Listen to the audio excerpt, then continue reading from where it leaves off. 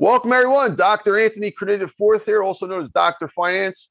We're on the Dr. Finance Live podcast. I want to introduce you today to an amazing guy, Rick Sedler. Rick Sedler is from the Boston area. He's doing incredible things in the publishing industry, particularly the magazine industry, luxury magazines. He's got so many incredible things we want to talk about. So welcome, Rick. How are you, sir? I'm doing terrific. Thanks for having me on. Thank you, Rick. All right, Rick. So the formula today, we'll do a quick 30-second snapshot of yourself, and then we'll get into your story for about 15, 20 minutes. And then I got an arsenal of about 20 questions to ask you, and then we'll conclude. So that's the format for today. You want to start out with maybe a quick 30-second intro of yourself? Sure. So I started out skipping a year of college. I'm going to give it a break. I don't know what I want to do. I'll hold off for a bit. So I got into the moving business. My dad was an antique dealer.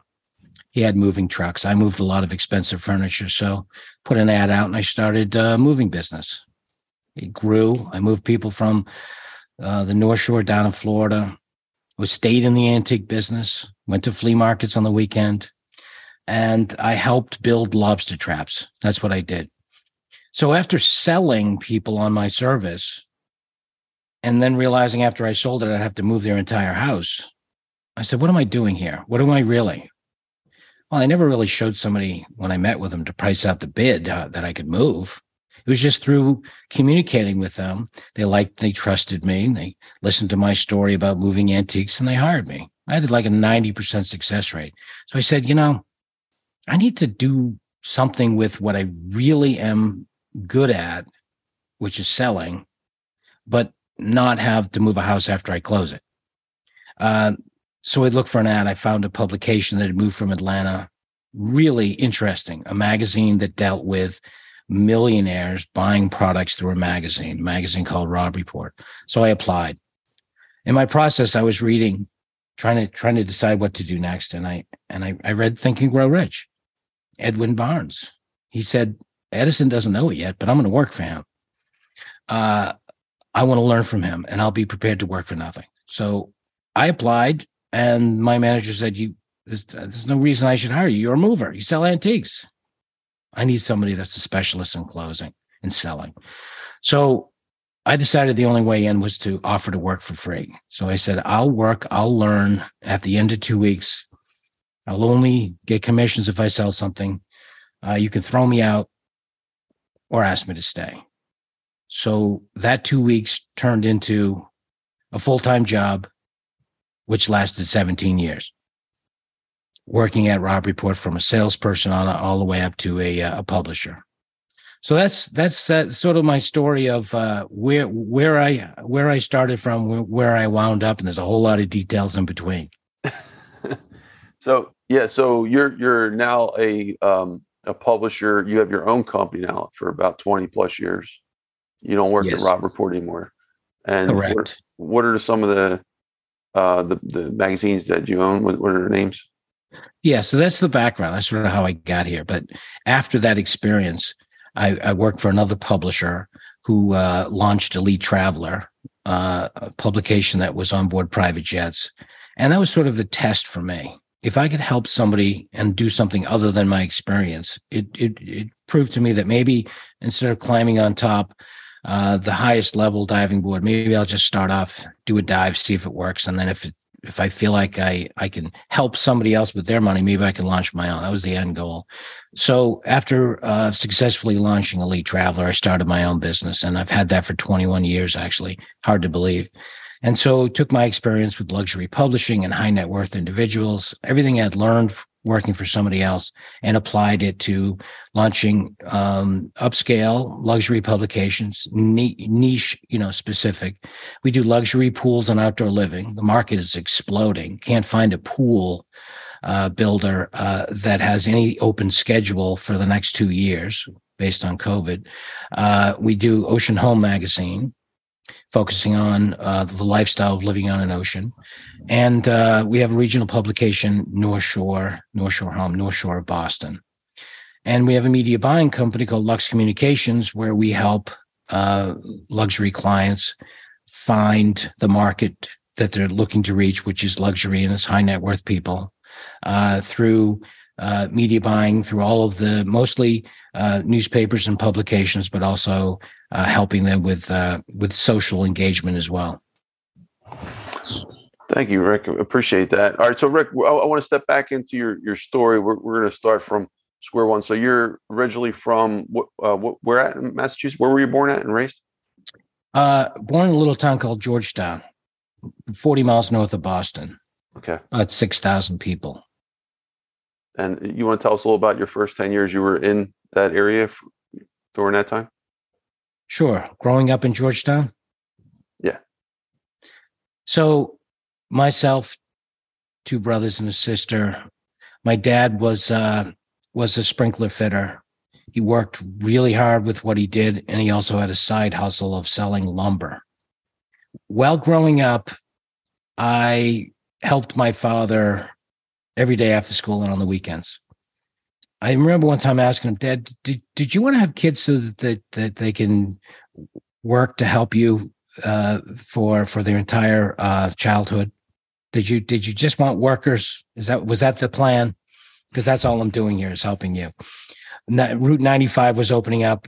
His idea was there are all kinds of great trees that have dropped for firewood. Let's go and grab trees every day after work, every day after school, and pull in these trees and bring it back to cut firewood. One idea after the other. I think I'm the only guy that's in the publishing business that knows how to hand hew a beam.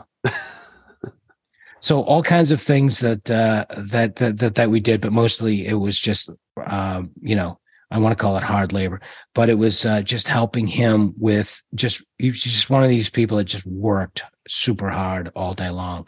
So I credit that while I was complaining at the time, I credit that with my own work ethic today. That's what what I was born into. And that's what I thought, everyone does. So yeah, that's a snapshot of my life. You had a lot of, odd jobs growing up, mostly in the lumber business. And what other kind of jobs did you have? Were you a paper boy or any other stuff? Well, I don't think I was a paper boy, but my dad started to get into collecting antiques and going into flea markets and yard sales. So my job growing up when I wasn't helping him was buying and selling antiques, hopefully for a profit, and also refinishing antiques. So I would find a cupboard for $50, restore it, maybe patch it up, and put it out on a Sunday morning at a flea market and hopefully get a couple $100 for it. So I didn't have a traditional job growing up. I didn't work at the pizza place. I wasn't a paper boy. I was sort of a young entrepreneur in always finding a way to make money out of the opportunities that I had. Driving around with my dad doing his collecting, I said, well, if I'm going to be there, I may as well start doing it myself. So, I almost, with the exception of Robert, never really had a job working for anybody. Just sort of found a way to make my own money. Oh, so you were always an entrepreneur, pretty much. Yeah, didn't know what it meant, didn't know what I was, but yeah, and looking back in hindsight, that's what I did. I always found a way to make money, and working between the early days and into Robb Report. I think I probably had about 5 or 6 different companies. I sold diet cookies. I sold electronic muscle stimulation machines. I was the U.S. rep for Porsche conversions into convertibles from the UK to the United States. I worked at a car lot. So every one of these experiences didn't make me a whole lot of money, but it led to gaining the experience to all combined later on use it to make money. So it's all valuable. And I think a lot of people sort of give up. This is not making any money. This is a waste of time. But I always looked at everything as when it was complete, what did I gain from it? What value did I get from it? And it certainly is valuable, but it's hard to, be flat broke and have everyone else enjoying careers and realize that what you're doing made sense at the time. That's brilliant. And I don't know if you ever watched the movie Slumdog Millionaire. You ever seen that show? Yeah. It's kind of like that. You know, I think about what you said and um, how life works in general. Sometimes you're just collecting different events, experiences, and then one day, you never know. There'll be at this one moment when you needed it all, not a minute Yeah. before and not a minute later, just right there, right now. And that's how you capitalize on a moment, which can make you successful, financially successful. And I think that's the biggest missed opportunity is how do you take negotiating at a flea market and turn that into something that can help you negotiate with a multi-million dollar CEO, right? Most people look at it and say it's not the same, but if you look at it and try to understand, what you've learned and where you can apply that later, becomes very beneficial. I think I've done that in a lot of different ways, and in some ways just crazy to think that you can interpret that into something that could be helpful in a totally different industry. But it's worked for me. Thank you, Rick. So Rick, going into your teenage years, can you describe maybe a few events in your teenage years growing up? What was it like growing up were you still in Georgetown in Massachusetts? Yes. So I was pretty athletic. I was a drummer. I joined a band. I joined a stage band. Actually played a performance with other bands around the country at Radio City Music Hall. My first experience in New York City. Thought that was pretty cool. I was a class clown. I didn't focus on my studies that much. I wanted to make everyone laugh. I had humor that was sort of risky. Either the teacher was going to laugh or I was going to go to the principal's office. And I kind of like that edge, what's it going to be? Most of the time it worked. That's why I continued. But sometimes they said, well, it's the price you pay. It's like sales, you're not going to sell everyone. Sometimes it flops, So I did have a lot of friends. I think a class of 108 graduating. I think I had 102 at my graduation party last minute. So everyone likes to hang around somebody that's funny, right? Fun to be with. I was a little bit crazy, took a lot of risks. And again, that was sort of, when I left to decide what I want to do, you look back and you look into your experiences and you try to look into your soul and say, who am I? What am I good at? Right? How can I apply this to something else? So that was, that was sort of a lens into my childhood. Thank you, Rick. Appreciate that. So Rick, what happened? Did you eventually go to college, or what was those years like? Around 18 plus? Well, after high school. So I started working at Robb Report, and the idea was that I would go to college, get started, get my experience, and take a year off. Well, I took another year off. Well, so the answer to my question is, I'm taking. It's my 30th year of taking a year off. So no, I never went to college, and I gave up on eventually I will. I just get so immersed in Robb Report. It was just so fun. I started making money. I'm thinking, how can I ever see myself now taking the time to go to college? And I poured myself into books, every single sales training book, everything I could possibly digest to learn. And I viewed it as I did not get trained traditionally. So I had to learn this particular business. And I committed to learning because of what I considered a weakness at the time, lack of education, that I would be the most knowledgeable publisher in this space of anyone on the planet. And, that was a goal. That was my mission. And so, sometimes some new manager would come in, when I was in sales saying, gee, give me your background, your bio. What did you do before? And I remember one particular time they wanted to hire somebody that had an education, that was experienced. And, I said, listen, I understand why you'd want to do that, but here's the thing. You've got to risk somebody that's doing it now with somebody that you may hire that may be the smartest guy from one of the best schools. What if it doesn't work out? And, sort of the psychology in sales, what I applied at the time, hoping it would work, was in a corporate structure. Everyone wants to cover their butt. They don't want to make a mistake. So I got enough of that concern that maybe I would fail by replacing this guy because he's already doing a good job here. And in the end, he decided, okay, well, let's see how you do that.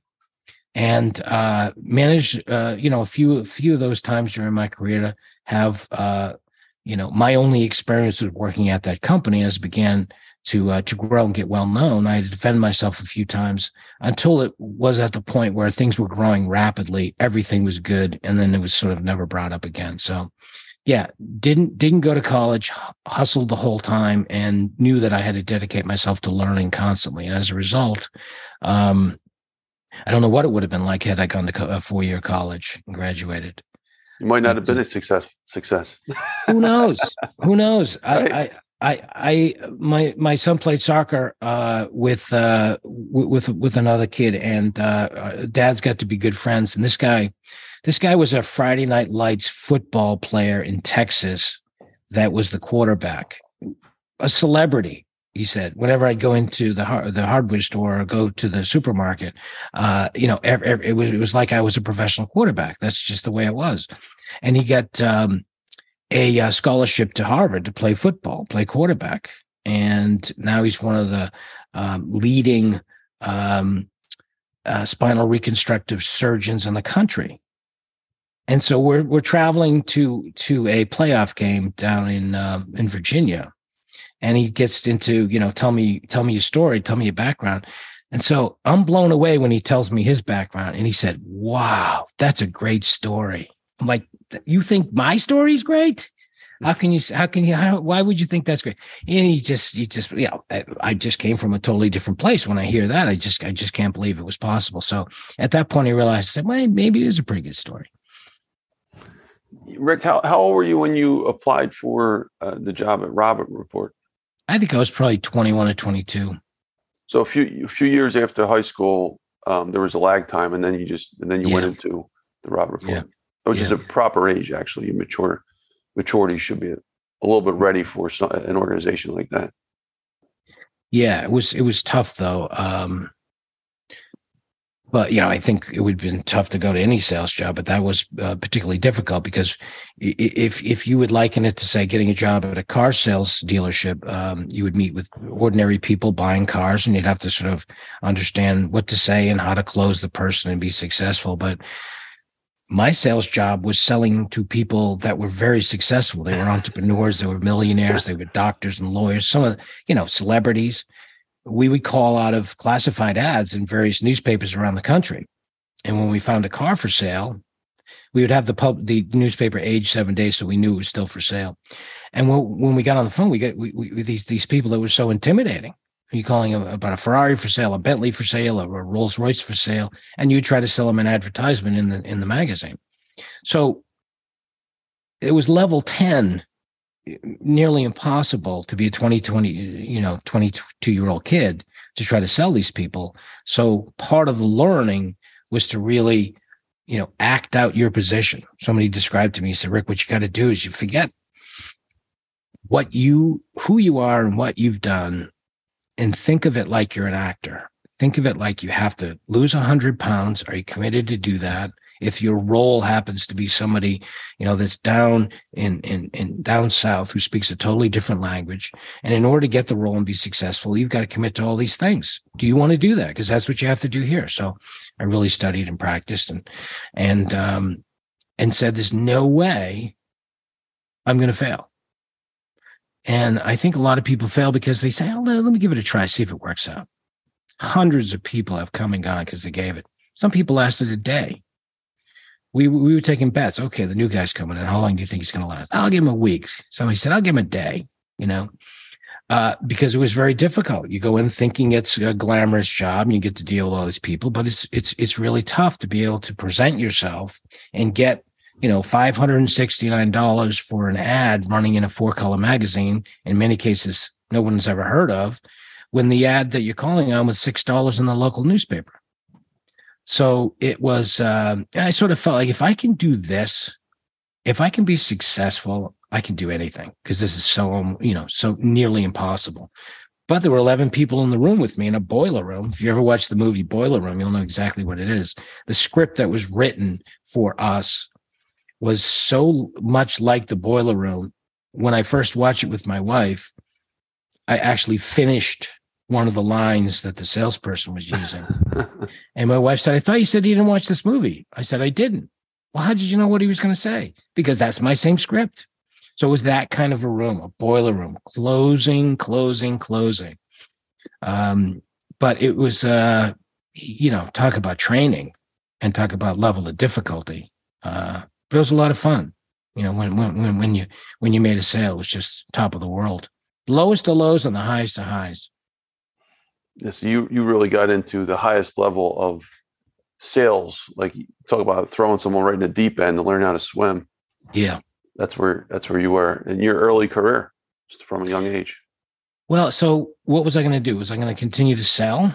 Started to make some good money. Am I really good at selling? I was pretty good at selling and became very good at it. But I had somebody from Georgetown that was actually my partner in this moving business I had, and he started to see some of my checks. I would take my check that included the commission for the month and say, "Look at this. You made that in a week? No, it's 2 weeks, but here it is." It was really the whole month plus commissions. So I was exaggerating how good I was doing. I need a job there. I want a job there. So I convinced my manager to give him an interview. And he said, "Can you teach me what you know?" Every single day, back and forth from the office, was a rolling university. Dumped 450 pages of a training manual into his head, practiced and role played. And he became, the funny thing is, that was 38 years ago. He's still there. He's one of the leading watch marketing experts in the world. He has the watch category, and he travels all over throughout Europe and mostly Switzerland, goes to all the events. And he's so well known. He's been doing it for so long. He can walk into a room and people almost wait in line to talk to him. And he started working from a pizza store. So you trained him. Pardon me? You trained him. I didn't know it at the time. I didn't know I was, it was only after I started to look at it and say, well, am I better as a manager trainer to help somebody go from a pizza shop to being, a great salesperson? Manager said, "All right, I'll do him a favor. You seem to be working out. If he's as good as you, maybe it'll work." And he was thanking me for bringing him in. This guy is great. He listens. He'll do whatever you want him to do. And he's just a bull. Kind of a bull in a china shop, but he's a bull. I like that. He's very hungry. And just like me and something, I made him promise, if you get this job, everything you got 24/7. That's what you got to, that's the attitude you got to have in order to make it work. It's not going to be easy. Don't care. I'm in. 38 years. How many people do you know that are in a business for 38 years? And he's made a lot of money. He has multiple properties, and he's a millionaire many times over. Wow. From a pizza shop. That's incredible. and he made really good pizzas and subs too. That's amazing. So how long did you stay at the Robb Report for? I was there 17 years. And I decided when it was into, 10 years, 11 years, what am I going to do? How long am I going to stay here? And I decided I would stay for as long as I continued to make more money and I was advancing in some level. So I got to be the publisher of the magazine, and I worked for a family, and they relied on me to run the magazine. I said, well, I can't go any higher because I remember joking once and saying, look, in order for me to elevate beyond where I am now, you're going to have to adopt me. I'm the publisher and making a lot of money. And will I continue to make more money? So I made myself a promise that if I couldn't make any more money and I felt it was the end of the good times, that I would do something else. Well, they sold it, and they sold it to somebody that did a very good job with taking it from where it was to move it on. But I decided that having many, many years with this family running the publication, it wouldn't be the same with a new owner. He had his own team. The dynamic would be different. Now's the time to leave. So I was recruited to go to Elite Traveler, but it was it was the most amazing 17 years in terms of learning and some of the things that I was allowed to do as we evolved the publication. But it was roughly $500,000 in debt when I started there, and it was flipped a few times since then. One to Kurtco Robb Media. I think he paid $150 million for it. That's what's in Wikipedia, and it is now owned by and Dan Gilbert from Quicken Loans. Purchased it, and I think he did a joint venture with Penske Publishing, and it's worth hundreds of millions of dollars. And the crazy thing is, I had an opportunity years ago to buy it for $1 million. Wow. And I told somebody that I knew would be capable of investing. I had approval from the owners. If you get $1 million, it's yours. So I told him, too young for that if I got the $1 million, I could pay it back. You get your money back in 3 years. I'll never forget what he said. He said, "Get my money back. I already have my money now. What do I want it back for?" He said, "I want a big return. This is a risk. I don't get my money back with risk included. That's not something that's beneficial to me. That's not even intriguing." So again, another one of those things where it didn't work then, but I've never forgotten it. It was probably 30 years ago he said that. But it was something that taught me a lot about what an investor needs to look at in terms of seeing value, right? I'm going to take a risk. I'm going to give you money, and I want multiples on return. So I saw him a couple of years ago. I say, "John, remember that investment opportunity I brought you years ago?" Yeah. I said, "Well, it just sold for $450 million. Think we should have done that?" He thought that was funny, but also, sort of looked at me like, "Don't bring that up. You probably should have." That's funny. Rick, mind if we step back for a second? I just want to educate folks on the publishing industry. So the hierarchy. So from where you started to publisher, what does that level look like, and where does publisher fit on that role? I guess it's underneath owner. And can you just walk us through from the bottom to the top so we understand the terms? That's a good question, because a lot of people aren't familiar with the terminology and the title. So I went from a salesperson that sold these photo classifieds, and then I moved into selling display ads. So that's kind of an evolution of a salesperson, sell the lower priced items and then move up. And sometimes it's selling classifieds to selling digital, display ads, and then into national accounts. So I moved through that journey. And along the way, realizing that I wanted to move over to management, I saw an opening and I went to management. So I became a sales manager. After that, you're promoted to sales director. So you direct all the managers. And under that, or above that position, there's a associate publisher and a publisher. So I moved from salesperson through display into manager, into director, and into associate publisher and publisher. So that's the business side of the masthead. A lot of magazines have two different mastheads. One's an editorial creative masthead, the editor-in-chief, the editor, the writers, person that does all of the designing, creative, production, all that sort of thing. And the other side's the business side. So it may be the corporate name and the executives, the president and the CEO, if it's a big company. In this case, it was a family-run business. So most of them throughout, 5 siblings, most of the time I was there, they rotated family members into the publisher position. But it was a title only. They had a lot of the benefits, but they weren't really hands-on. So a publisher is business side, editor and production is, the tone, the voice of the publication and the aesthetics and what it looks at. And we're just driving revenue. Who's more powerful, the editor or the publisher, or it's not even comparable? No, that's a very good question too.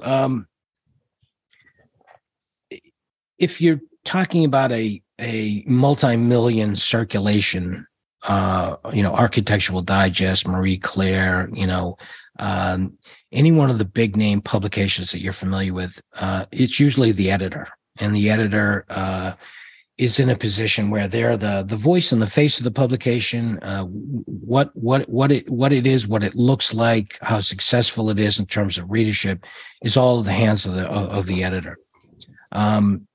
And so in that case, we make the magazine, it's beautiful, it's successful, it's one of the best, go sell some ads.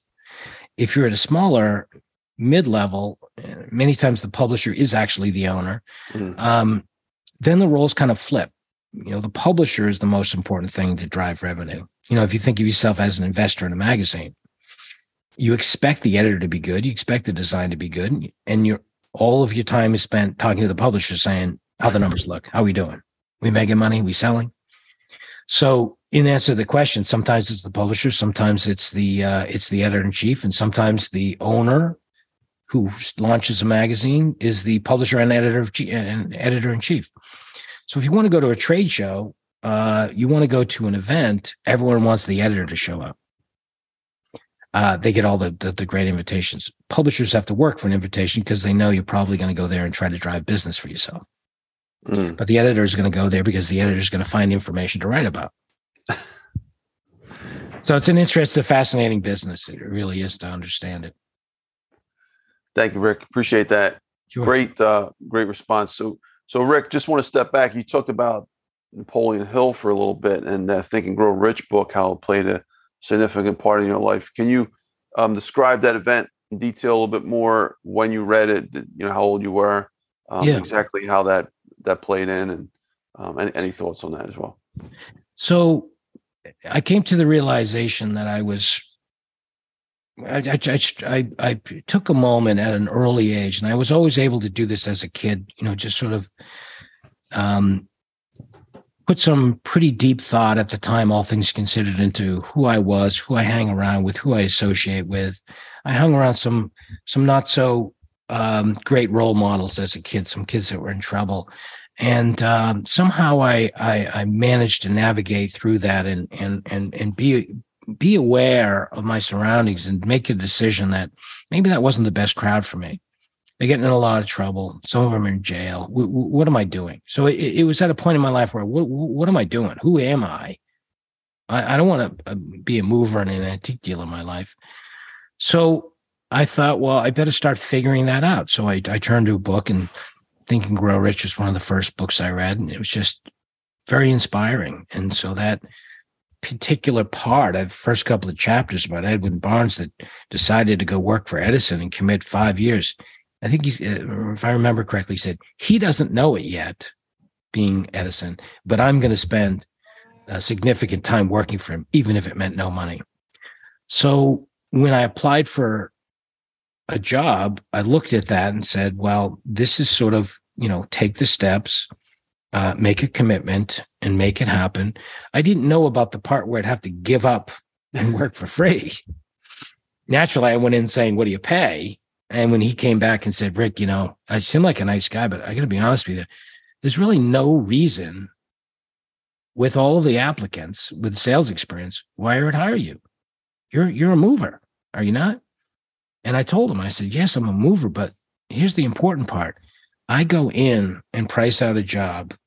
None of the things that I do when I move, in other words, I don't lift a coffee table and say, see this is what we'll do when we move you. None of those things. I didn't even bring my truck. They believed in me that I could move based on all of the things that I would bring into the conversation, my past history, some of the other successful clients, why hiring me is better than the big movers. You got to hire some of the big movers, and the people that actually do the moving are nowhere near as experienced in moving, because I did it for my dad's antique. Do you want an antique dealer moving you personally, or do you want somebody that just picked up, a couple of weeks ago and gave them $10 an hour? Well, I convinced them. And so when I was being interviewed, I told that story. This is how I sell. And I said, if I were to work here for 2 weeks, and I know you have the slot open because you wouldn't have a job posted, if I sat at that desk, you wouldn't have to pay me and contributed at the end of 2 weeks. Isn't that more beneficial than having me walk out the door? And he said, I just told you that you weren't a salesperson, you're not a closer, but you actually just closed me. When can you start? And I said, I'll start tomorrow if you want. And he said, yeah. So I had sold everything from the moving business, my trucks, my equipment. I sold antiques. I was ready. I was ready to start a career without making any money. I had $2,500 saved. How could you not be ready with $2,500 in the bank, right? But I looked at that and said, listen, I have that's like looking at a what do they call them? Sand clocks, right? You tip upside down and the grain starts falling. That was my money. And when it ran out and all the sand was gone, I had a choice to make. I had a decision to make. And I had to commit to making money before all my money ran out, or at least at the same time, so that I can continue to live. And I lived with another guy who was on a straight commission job after my 2 weeks, and now I had to make money. And we both had no money. I remember one point we didn't want to do anything differently. We were going to make it happen. We had absolutely no money and nothing in the house. We had to get creative. We actually made tomato soup out of ketchup. That was dinner. Literally had no money. And so that was a big incentive, and what they say in straight commission jobs is, you don't sell, you don't eat. I found out what that was like. I learned how to sell. I had to. Did you grow up poor, Rick? What was Georgetown like? Was that a poor area? It's if I showed you a picture of my backyard, you'd think so. We always struggled, always complaining about never having enough money. I wasn't so poor that I didn't have new clothes, and we didn't have enough food on the table. But it was, for all intent and purpose, it was not a lot of money around. I didn't get on a plane till I was 18, and I think I left New England my entire up to 18, 20 years old. So we were that sort of country family that would go in a camper to go camping. That was our holiday, and always hearing don't have enough money for that. I wanted a mini bike, so I had to negotiate with somebody that his mini bike didn't work. So he said I'd sell it for $50, and an hour or two later I had it up and running. And everything. It's again part of how to use your experiences in a different way, and make those connections to. I know what it's like for my family to struggle. I know what I had to do in order to do things. How do you apply it to today? What you have, even if it's dealing with multimillionaires in a luxury publishing business, right? You make those associations and those connections to say, listen, this is easy. Look what I used to do. And Rick, going back to Think and Grow Rich. So growing up relatively poor, close to Boston, one of the largest cities in the country, just curious, like I grew up in Philadelphia, not too far from you, also one of the largest cities. Yeah. I never heard of the book Think and Grow Rich, and probably until many years, even after college. Mm-hmm. Who is that person? There had to be somebody or a group. Like, where did you even hear about that book? I think I went on a journey, and probably and nobody I knew heard of it, and I never heard of it. But it was, and I can't even remember the story of how I found out about it, other than I was on a mission to figure myself out. All my friends were going to college. And so what was my supplement? What was I doing in with this feeling of everyone's going to graduate, they're going to get great jobs, and what am I going to do? So I felt a little pressure to be on par with them, to do something. So I can't remember how I discovered it, because it wasn't on the internet then. Yeah, exactly. But that's how I found it. I found it through, I think, Amazon. Yeah, no, it was probably a bookstore. So I would go to a bookstore, and I couldn't get enough. I have bookshelves full of books that I read at the time.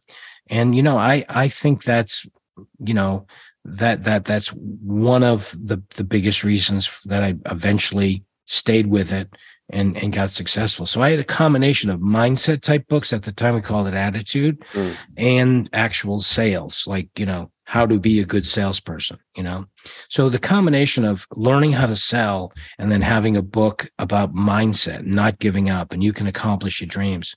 Together, those two things kept me going because I didn't have any support for anyone else. I got a job there. My father said, "Great, what are they paying you?" I told him the story. He said, "Are you crazy? What are you doing?" No support from friends. They thought I was crazy. And then when I had some great stories to tell, I didn't want to hear it. I didn't really have there's a lot of talk now about having, your relations are a big part of your success. Who do you hang around with? Who do you associate with? Are they lifting you up or pulling you down? And, so it was a difficult time where I had all of these close friends and I sort of drifted away because I was telling them stories about, talking to Evel Knievel. I sold Evel Knievel an ad, Okay, Rick. Yeah. Another great story. Okay. Big shot, So, I found myself sort of kind of reintegrating and finding different people to associate with. I felt that was important. I didn't make that decision all by myself. They get tired of me.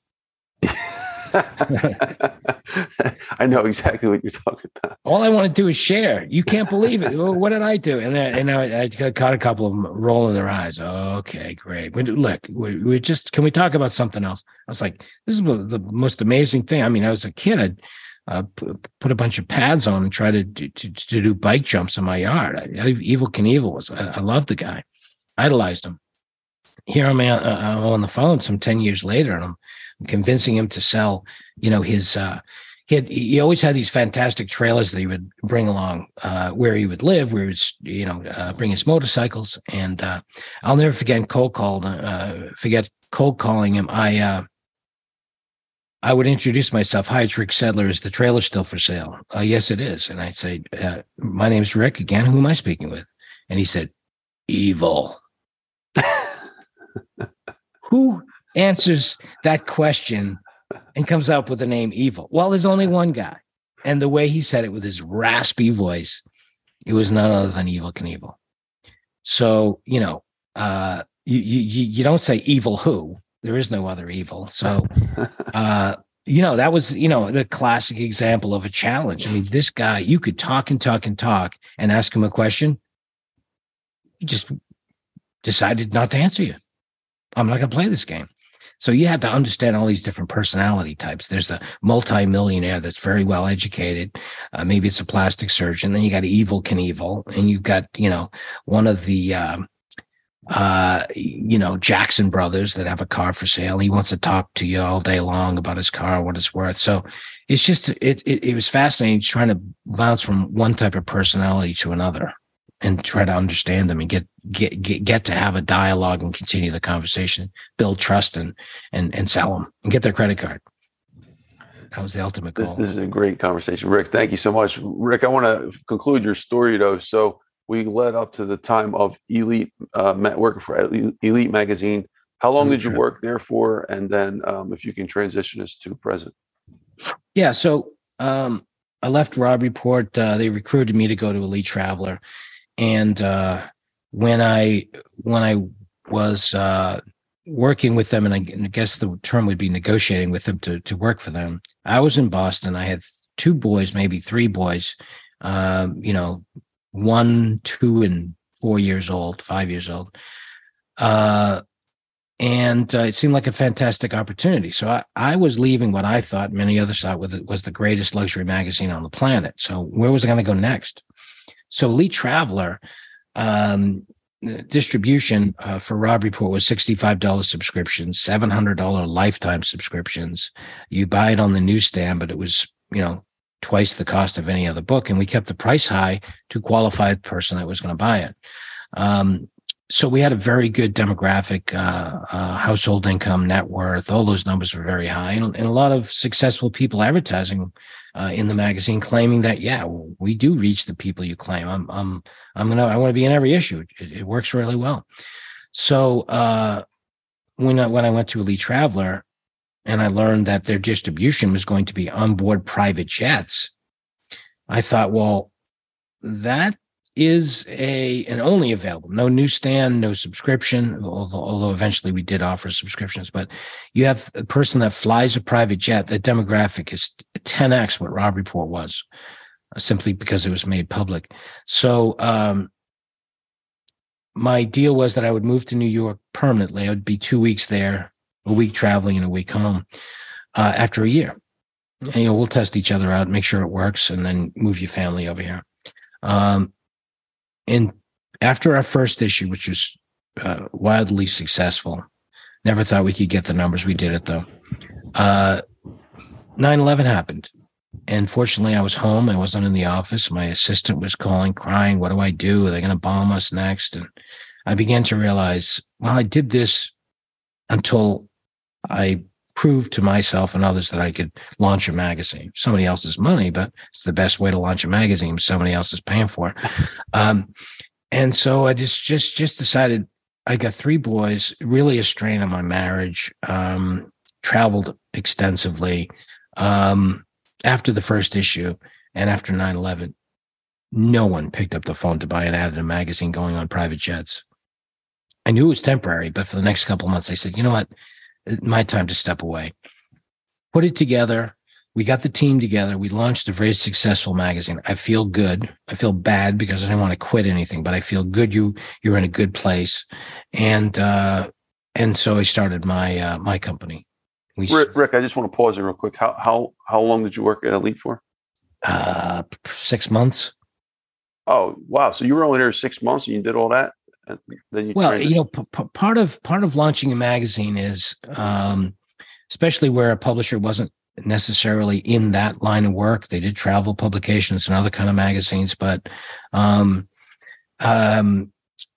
do you present to somebody before you even have a magazine that they should advertise in the first edition, right? So I surrounded myself with a lot of people in New York City as salespeople that were very well connected.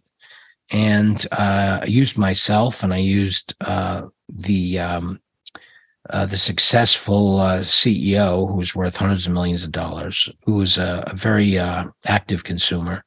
And we sort of looked for everything we possibly could look for to bring the story to somebody to say, this is going to be a big hit and you should jump on early.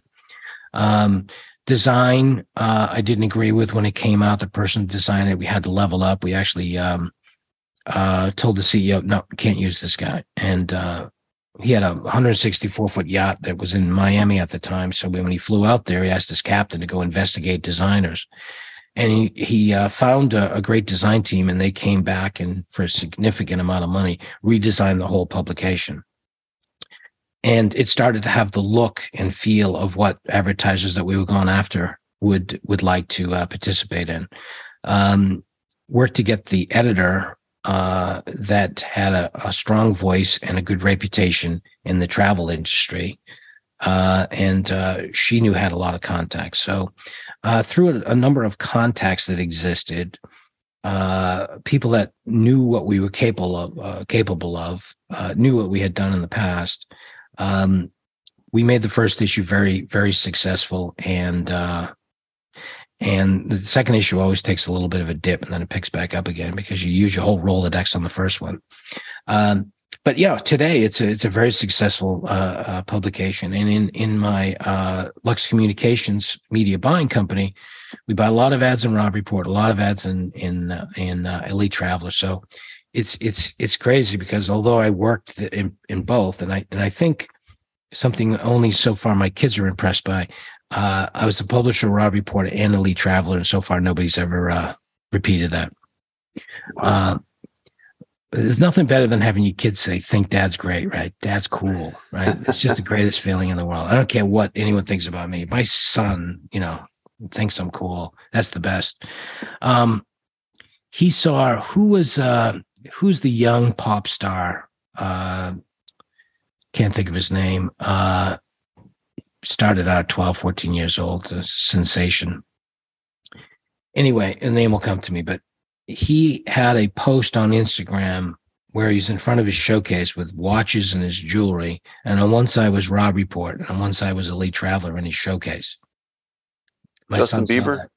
Yes, Justin Bieber. My son saw that and said, "Dad, are these the magazines you work for?" Well, he thought that was the coolest thing in the world. Yeah. So he Justin, actually read him and Will Smith. Sharon Lecter told me the story. They big fans of Rich Dad Poor Dad. So they read. Yeah.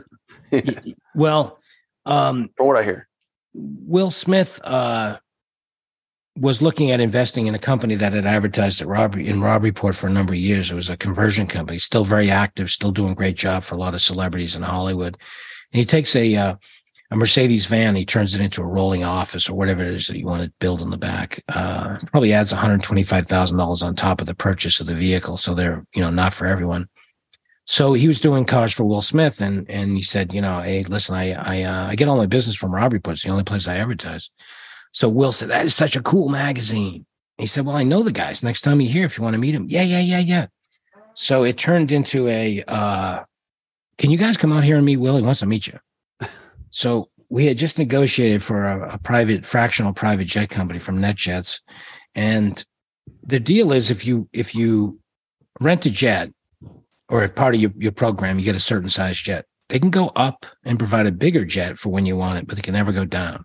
So at the time, we had an 8-passenger jet, and it was a long flight to LA from Boston. So we got Harrison Ford's jet that he had just turned in and bought another one. So we flew in Harrison Ford's jet to go see Will Smith when he was filming a movie on set, and then had lunch with him and spent the afternoon with him. Just amazing. I just told the story of how I grew up. So here I am flying, and the whole time I'm flying, I'm going, is this for real? Am I going to wake up? I hope I don't wake up and this all goes away. That was that was definitely, one of many kind of cool stories with the Robb Report, and Elite Traveler was really no different. So after Elite Traveler, after 6 months, I had worked for a company for 17 years. I gained all my experience, hopefully some credibility. I went to Elite Traveler to test it. It worked out. We crushed it. So I started a business, and it started out as almost sort of a rep firm where we would take everything was becoming remote and fractional, and you could hire an editor that didn't have to be in the office, and creative people and so forth. And people would start a magazine, and I always thought this was the wrong approach. The editor and the creative director would get together, conceptualize it, put a magazine together, they'd share it with their friends, and they'd say, you know what, you're a genius. This is brilliant. What a great idea. And then they said, and then we'll go get some salespeople that can sell it. Well, you need to integrate the salespeople in the beginning. The salespeople have to be part of that conversation. If we build this, if this is what we write about, here's what it looks like. Can you sell it? And they have to say yes. And the biggest mistake people make is they think because it looks beautiful, people will buy it. You have to integrate the salespeople. So we became that sales group, whether it's a consultant or whether they hired us full time. We began to go to the business of presenting ourselves as an available sales team with luxury experience. Most of the publications had regional directors, and they had people that were already in place. We wanted to take over the whole magazine. So we found ourselves in a niche of going to custom publications by luxury companies that wanted to put out their own magazine. Four Seasons has their own magazine. Ritz-Carlton has their own magazine.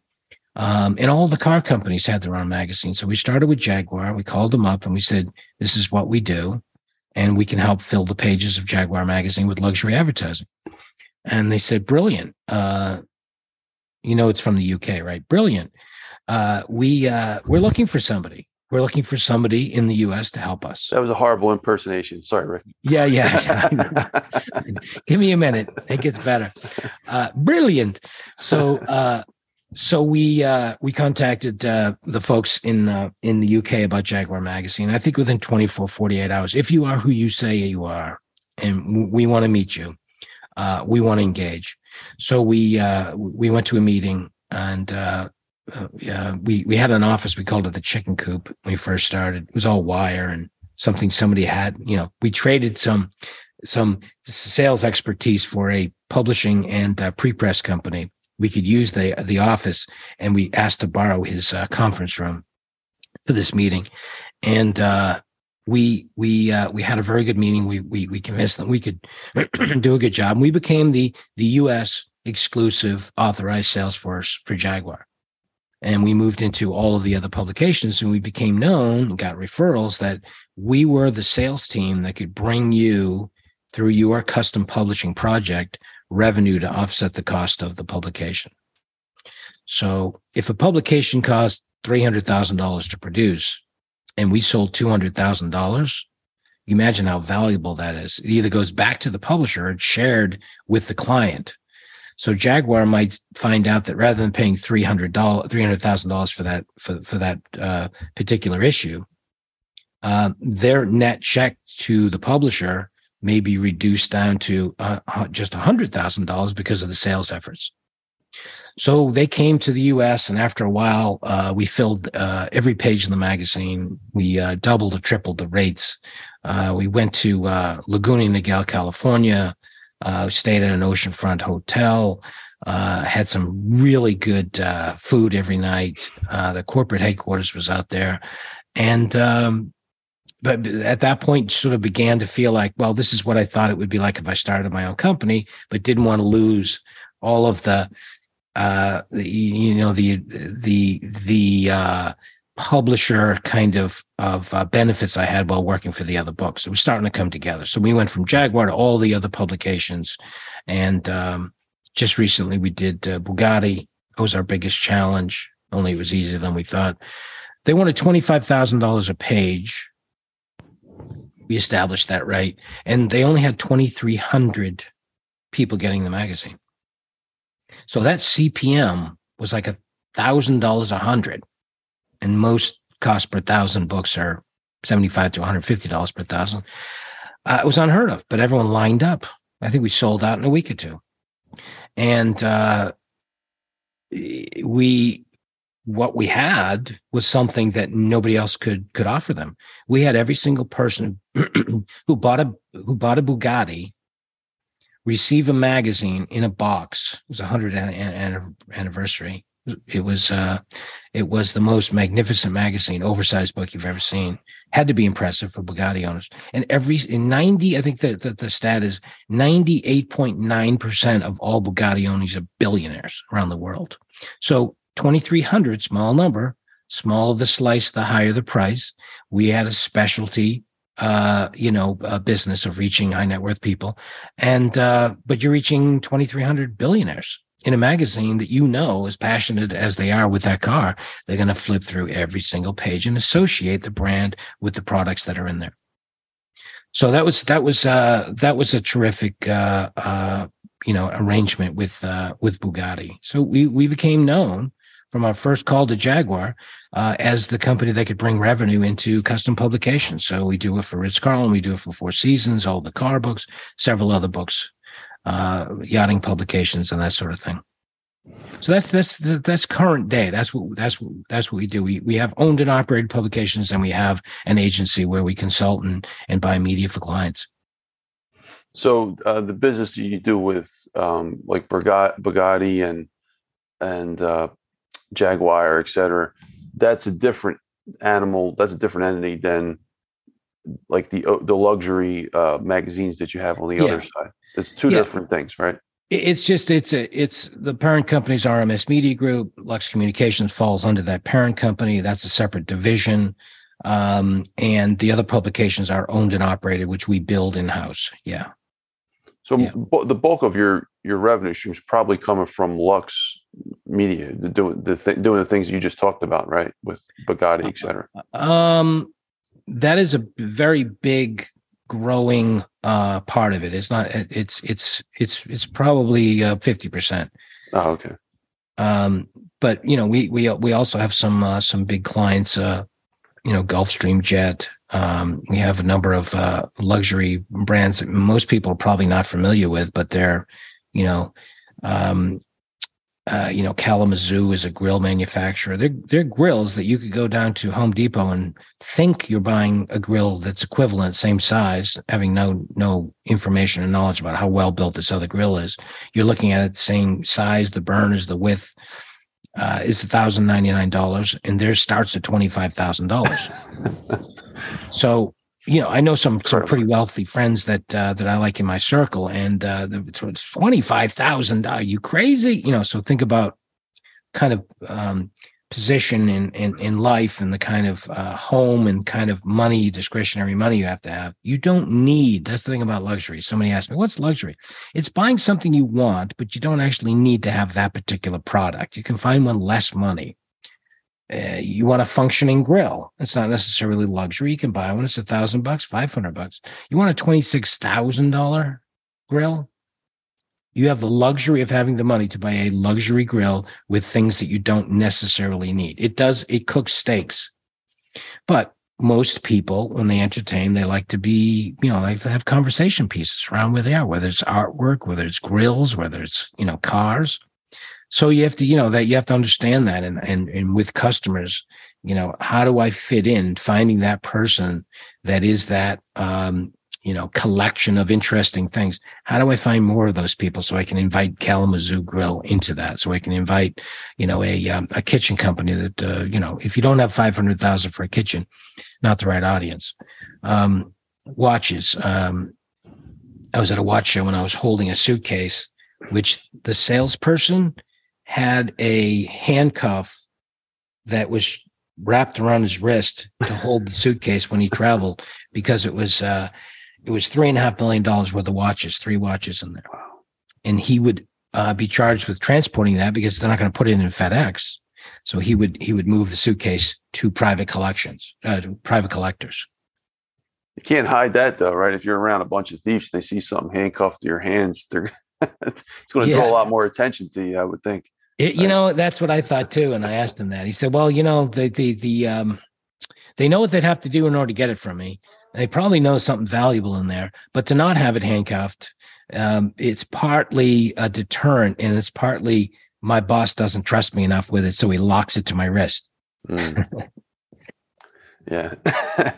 All right. Thank you, Rick. Appreciate that. All right, Rick. So, by the way, do you have any, in what you do, is there anyone who really competes with you? And if so, how small, how many competitors are there out there? It seems like you're one of the few, if any, that's really doing what you're doing right now.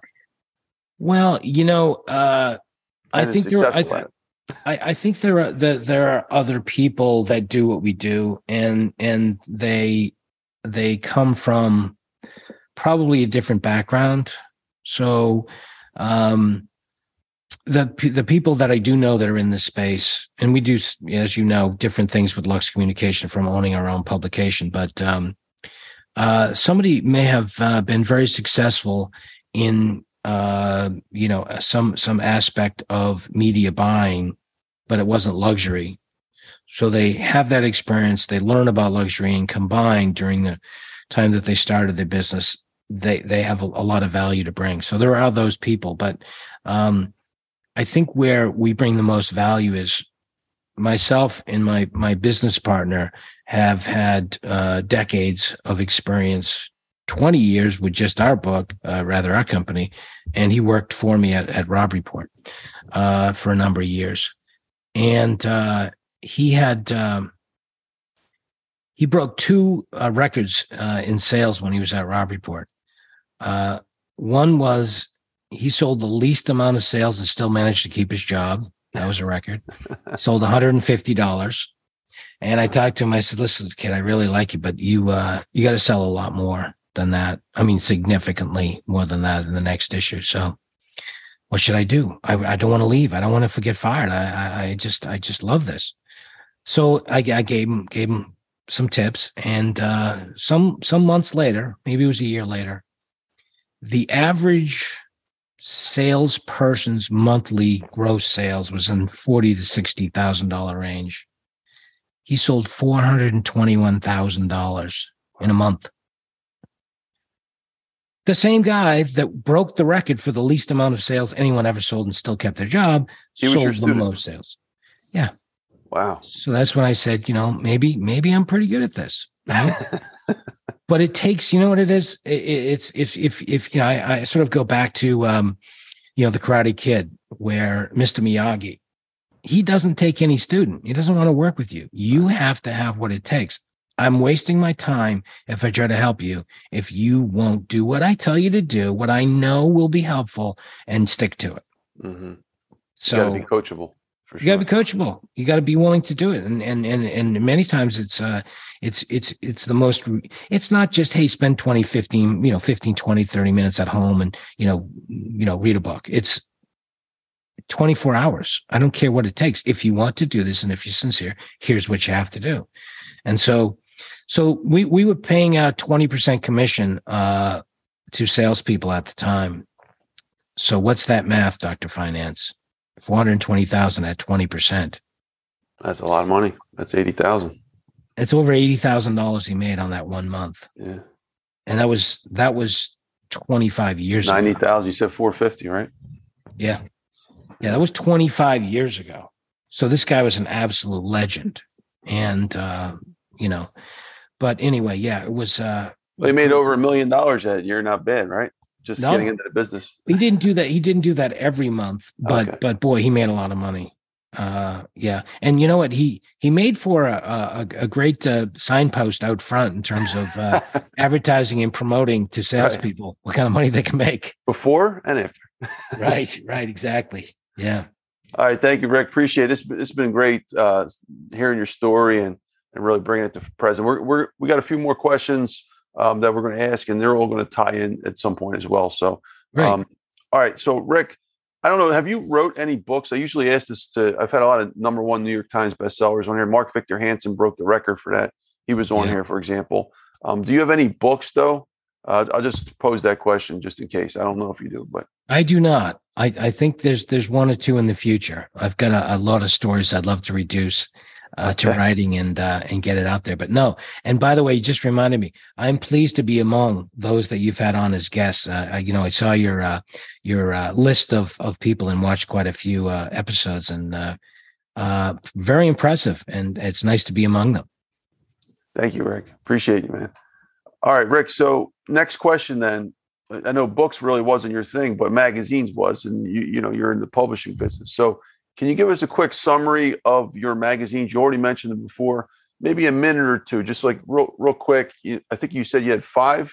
Was it 5 magazines? Yeah, 3 different divisions. A quick rundown. So North Shore Magazine, if you're familiar at all with the area, it's sort of north of Boston, New Hampshire border, and all along the coast. And you have communities like Newburyport, which is the birthplace of the United States Coast Guard. You have Marblehead, which is the sailing capital.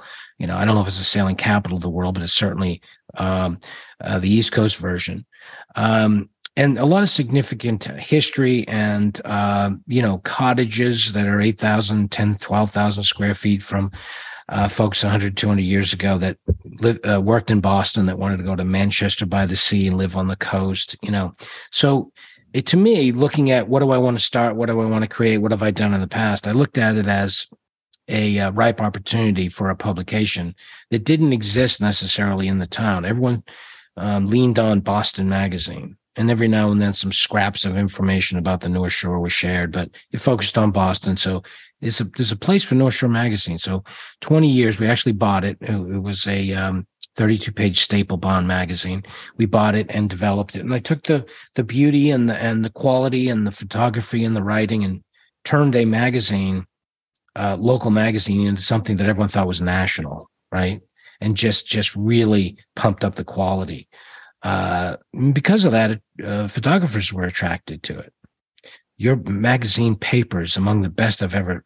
My work would look beautiful on those pages. Writers wanted to be involved with us, so that's been a good run of almost 20 years with North Shore Magazine. We started North Shore Home, and we really do a lot for the community and a lot of community interest in us because we help tell stories of some of the businesses and really help to promote businesses and many credit their success to being involved with us. So that's a feel good. Luxury Pools and Outdoor Living is a magazine that we bought, and it is for the top, as you might imagine, you might guess, the top pool builders and all of the accessories and hardscape and architecture, really sort of starting at $400,000 or $500,000 pool. and backyard. If you don't have 400,000 or 500,000, you probably wouldn't want to be contacting the people that advertise and show off their work there. So all of the celebrities, all of the most fantastic pools you've ever seen, and ultimate backyards, probably the ones that are involved with luxury pools. So it really exists as a lookbook, as a presentation of all kinds of ideas for your backyard. So people, we actually had somebody from the UK that said, I want to buy you back issues. If I read one issue and I finish it, it's just not going to be enough. So send me your back issues. How much? Just put them in a box. He said, it's about 20 years old, right? So there's going to be a lot of them. Yeah, I don't care. I want to look at them. So $897 later, we wrapped up all the magazines and shipped them to the UK. People with 2, 3, 4 homes want a fantastic backyard. And we present all of these actual backyards, photographs, listing the builder, describing what the process was like. So it's a lead source for somebody that can actually do the projects, as opposed to just looking at a photograph online. You can get a contact and have a conversation with somebody and say, I want that pool. I've looked at a number of them. Can you build me one just like the one on page 22? So that works really well in the pool business. And we're the only business to consumer pool publication. And so we're sort of the architectural digest minimized in the pool business. And then we have Ocean Home, which is, we were talking earlier about how can there be an explosion of magazines each year? Where do they go? Isn't there already enough magazines? So if you take a look at the early days, there was Ski Magazine. Maybe it was one magazine. And then there was a variation of Ski Magazine. And then there's, there's Cross Country Ski Magazine. And then there's Snowboard Magazine. And then there's East Coast there. So you can have multiple, slices of a subject matter being more specific as you go. Motorcycle Magazine, Dirt Bike Magazine, Harley Davidson magazines, Japanese magazine, motorcycles, expensive ones, cheap ones. So the real estate market was divided up. I did some research and I realized that, you take a magazine like Unique Homes, been around for a long time, at its peak was 450 pages, but you're looking for an ocean home. You go into looking for a home, usually deciding a lot of different things about the home you want to buy. What's the region? What's the type? Is it an equestrian property? Is it an ocean front? Is it a lakefront? By the time you look at just the properties you want to see, maybe it's down to 20 properties in a 450-page magazine. So we wanted to create Ocean Home, featuring homes for sale from the top real estate brokers around the world. We want to have conversations about, some of the things that you face as a homeowner, hurricane shutters, special glass to protect you, security systems, assuming it's your second and third home, and all kinds of design and decor ideas. So if you're an Ocean Home person, you're going to want Ocean Home magazine. And it's been successful for about 15 years, and a lot of consistent advertisers, and a lot of people love it. A lot of people call us, certain celebrities and very successful people. How do I get my home featured on this? So that's when you've sort of made it at some level, when somebody wants to be, involved in your magazine, and it's an impressive person. So Rick, that's three total magazines, right? Well, North Shore has a division within itself with North Shore Homes. So that's just featuring homes. So yes, four different products with 22 deadlines a year. So 22 editions a year. Wow. So Rick, if you put it all together, the major theme is luxury. Yes. Right? So yes. when you started on this track after 911, and you're like, all right, I'm opening up my own business, and you started creating these magazines, your whole thing was, in your head, your mind was, the purpose would be somehow connected to luxury, finding niches here and there, ocean homes and pools, but then they all have to be part of your aggregate brand purpose, really, which is luxury. Yes. Right. Yeah, that's brilliant. So and you're hitting it from different angles too.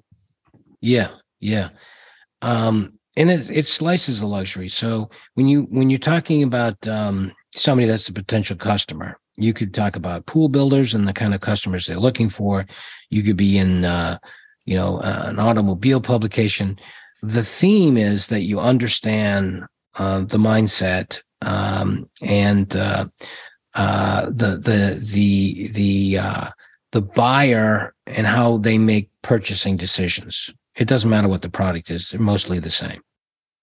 Folks, I want to step out for a second. So we're interviewing Rick. I want you to understand what Rick's path has been. He's been involved with luxury publications for a long time, but behind that scenes, he's been working with some of the richest people on the planet. So what we're going to learn today as we continue this interview is to really tap into the mindset of a very wealthy person. And if you do that, you can understand a lot of things about how to manage your own personal wealth, because you usually, not always, okay, there are many examples of wealthy people that have lost money from doing foolish things like gambling, but ones that continue to manage their wealth properly, like the ones that were Rick's clients and friends, they are ones that you want to learn a lot of information about. And Rick's going to show us the industry. So look at the little clues as we continue this interview to figure out how to help build your wealth up by maybe modeling some of the activities of the people that we talk about. So thank you, Rick, for allowing that interjection. I just wanted to speak on that for the audience. Yes, my pleasure. Rick, next question. We're gonna get into luxury, but first, let's talk about the magazine industry for a moment. So, can you tell us a little bit about the magazine industry, maybe in a minute or less, just a summation of the industry? You talked about there was 10,000 publications out there. How many magazines exist today, for example? Just a little bit of data and facts on the magazine industry as a whole. Yeah, I'm not sure that the current number of magazines, that number of 10,000 was actually a number from years ago that were actually launched, right? Thousands of publications launch every year. So there's a rule of thumb with publications, and it's the 10, let's see if I can remember this, the 10, 100,000 rule. And that is that out of 1,000 magazines, 100 make it. And out of those 100, only 10 make it. So the launch of magazines, given the survivability, the net down to how many actually survive is kind of a small increase every year. And in the past, magazines have gone out of business, particularly those that don't necessarily appeal any longer once, digital formats and social media and other channels became available. So, for example, let's say PC World. Who buys PC World? People that are interested in technology, right? More likely that those people are so involved and engaged in technology that they're less likely to be picking up a print magazine. Their whole world's in front of a computer. So they may go to a digital edition. They may go out of business, right? And then you have a magazine that potentially follows somebody that is and has always been a magazine reader. And some people have transitioned, and some people and years ago, wealth was more, 55 plus. Today, it skews a little bit younger. There's a lot of, very, very, very wealthy, rich, younger demographic. But, a yachting publication, I just picked one up the other day. I think it was 350 pages. The yachting community tends to skew older, and the demographics and the lifestyle lends itself to print publications, particularly the beauty of how you can present the editorial and the destinations and the various pages of a beautifully designed yacht. That's a good example of one that's thriving. So, the printing business is we're making money, and other people are making money. So money is to be made. It's not like everyone's doing poorly. But there are some that probably shouldn't be out publishing print magazines, and that they're going to fall by the wayside. But print publications surround themselves with other things where they didn't 20 years ago, like social media, like email lists, events and shows and that sort of thing. So if you add that to your print publication, you can have a thriving business. So the publishing business as a whole, it's getting beaten up by digital purchasing. And so I believe that's a temporary phase. So sorry to interrupt you, Rick. Similar Yeah. to the book industry, like when Yeah. you were able to make your own book independently by yourself by hiring CreateSpace or Yeah. one of these other big companies, right? Like that changed the whole nature of the publication business in the past 15 years, I would say. Absolutely. Like their whole industry has been reduced to a very, very small size. Would you say that happened in the magazine industry and roughly the same time as well? It did, but it's interesting. People look at the business as a whole, right? And they say, "Boy, your business is tough." Well, actually, you have to look at your own business. Am I growing, or am I shrinking, and am I in trouble financially because of what's happening? Well, just because 100 magazines full doesn't mean my business is suffering. My business could be thriving because of it. So it's really, by industry. And you also, years ago, it was simple. You had editorial, you had design, and you sold print ads. And here are the sizes of print you sold. Today, there's 3, 4, 5 other channels and revenue streams you focus on. So, the goal is, I remember telling this to my team, the company, I said, we need to change in the face of changing conditions. We need to adopt to what's going on, embrace it. It's not competition. We used to think social media was competition. They're going to crush us. Well, we build our own social media, and now somebody can engage in our social media that is interesting for them to be involved in. So we actually sell social media placements today, right? So rather than looking at it like it's going to deteriorate our business, it's amplifying it. So Luxury Pools Magazine Instagram page has 45,000 followers. It's never going to be in the millions because we're really, top 1%. We want to reach, people that can afford a $400,000 pool. Well, how many people do you Rick, think? I'm sorry. Just pause real quick. So you said that you sell placements on like Instagram. So if someone wanted to buy an advertisement, you can put it on your Instagram page for, let's say, Ocean Homes. Yeah. You sell that post. Well, we can guide people and send in sponsored Facebook posts, for example, right? You've seen it as you scroll down your feed, you see sponsored, and you see a promotional section. Maybe it's a video. When you do that, it looks like an advertisement if you're doing it under your name. Mm. What we offer is doing it under Ocean Home, and when it says Ocean Home, sponsored by. And it's an outdoor waterproof TV that pops up in your backyard with the ocean in the background. It appears third-party endorsed by Ocean Home Magazine. It's not like somebody's just promoting their own, telling their own story under the banner of, "Hey, this is paid. Yeah, we paid for it to present to you."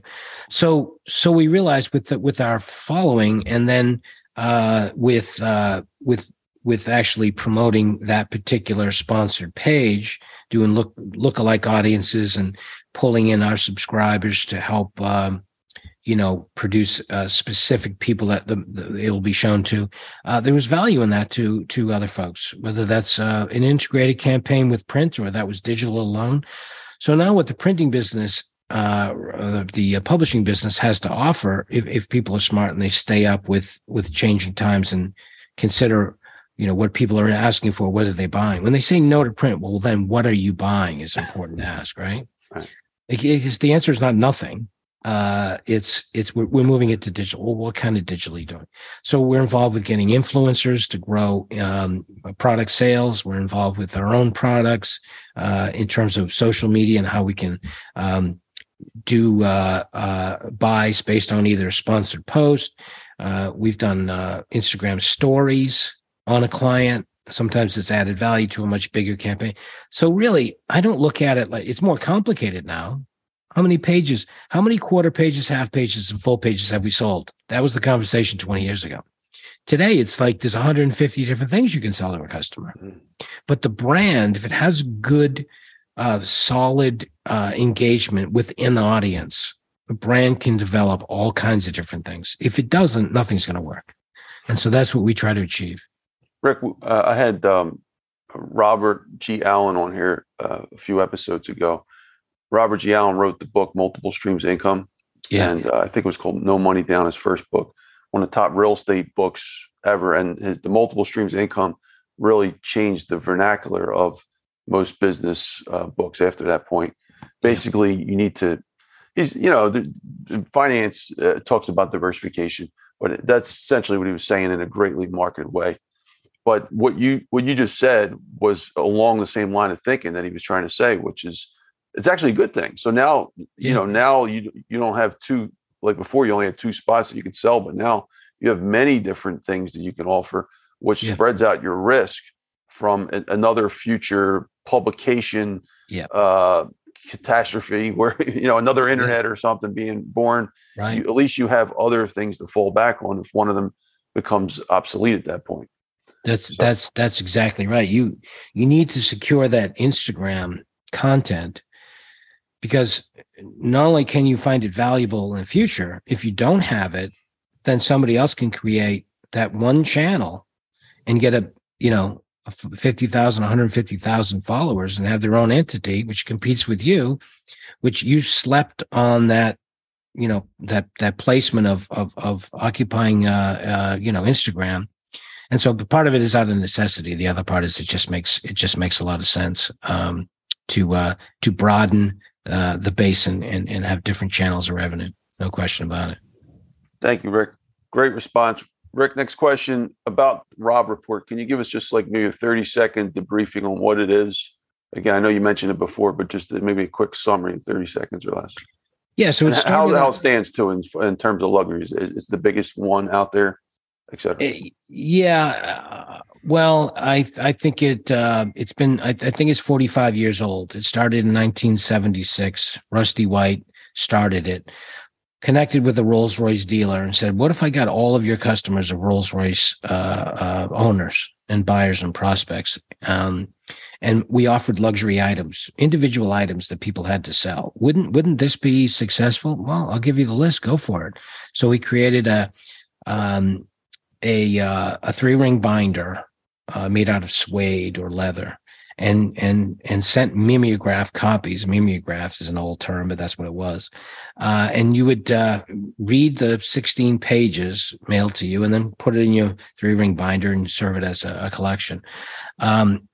So it began to open up. It was just for Rolls Royces. It was just for the owner's collection of antiques he wanted to sell, and it eventually moved to a 4-color publication, and it sold.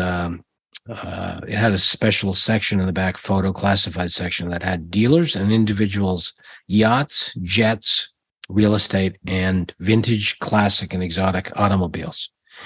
The rest of the book had services that were for sale. Butler service in the UK. We'll train your butler.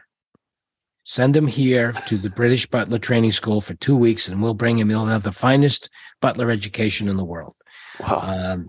We, miniaturize miniature horses, small, Ferraris for your kids, that exact replica, quarter scale, just the most outrageous things you could ever imagine.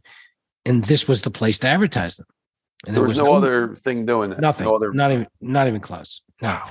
We were interviewed by the BBC. We were interviewed by Oprah on the Oprah show, and we created an ultimate gift guide. It was just the most outrageous things. So people came to actually purchase, people came to dream, and people came for inspiration. So people wanted to have those items, whether they wanted that lifestyle, they wanted to have those items. So it was inspiration. I've heard many times. Been there so long that I heard it in the beginning years, and later on found out that the person was very, very successful and credits it to Robb Report. So today it's a magazine less, cars from individuals, not at all actually, and more very, very well-known luxury brands that want to use the platform. Less kind of crazy things, things like the briefcase telephone was launched at Robb Report, conversions to 4-wheel drive, luxury cars on top of 4-wheel drive, everything you could possibly think of, sort of started in the pages of Robb Report. People found out that's where, when I create this, that's where I'll find actual buyers. So yeah, it's a very polished publication today, and it, in my mind, it's beautiful and works very well. And people do read it, continue to read it, subscribe to the newsletters, and doing all the things right to get to the right people, having events. But those days, people used to tell us, I would get into my office. I don't care what was on my schedule. When it came into my office, I'd shut the door and I would just page after page. I'd spend hours going through the craziest things I've ever heard of in the magazine. We had dinosaur eggs, just crazy things. Our biggest challenge sometimes was try to get the fraud out and make sure it was legitimate, because we would get complaints from the readers. I bought this from you. I laid down $20,000 for this egg, and I found out it was fake. It's a spray paint. May as well be an Easter egg. You sold me this. So we, I had somebody that owned a business that sold shopping carts at the airport, the airport carts and shopping carts. Imagine having, a monopoly on building shopping carts. Hugely successful. He bought 2 cars from the magazine that were, I would put in the category of too good to be true. And one was a Ferrari owned by John Lennon, and the other was royal family owned Rolls Royce. They were right-hand drive, first clue, right? I mean, they were left-hand drive, first clue. If they come from the UK, they should be right-hand drive. Unusual, somebody would ship a left-hand drive to the UK. Perfect condition, photographed beautifully, and numerous calls from the advertisement. And they said, "Listen, I got so many calls here. Listen, Dr. Finance, you want this? I need $250,000 wired to me now, or I'm just going to the next guy." And this guy bought one of the cars and then found out that the blue boat that was supposed to ship the car 2 weeks from now never showed up. Wow. So he wanted the money from us. It was because of your publication that I trusted to wire that money. Had it not been with your magazine, I bought a number of things from it. I never would have purchased it. So we had to defend ourselves against a lawsuit where somebody blamed us for not checking thoroughly the people that advertised. So we ended up not losing, but it sort of changed the way that we viewed anything and everything from anybody with the advertisements. So again, another learning experience. That is amazing, Rick. And just to think, 45 years, roughly speaking, that's been around, and you were the publisher, I believe you said, for 17 years. You worked there for 17. I mean, you took probably the bulk of their best times. I mean, you were with you. I mean, how many other publishers were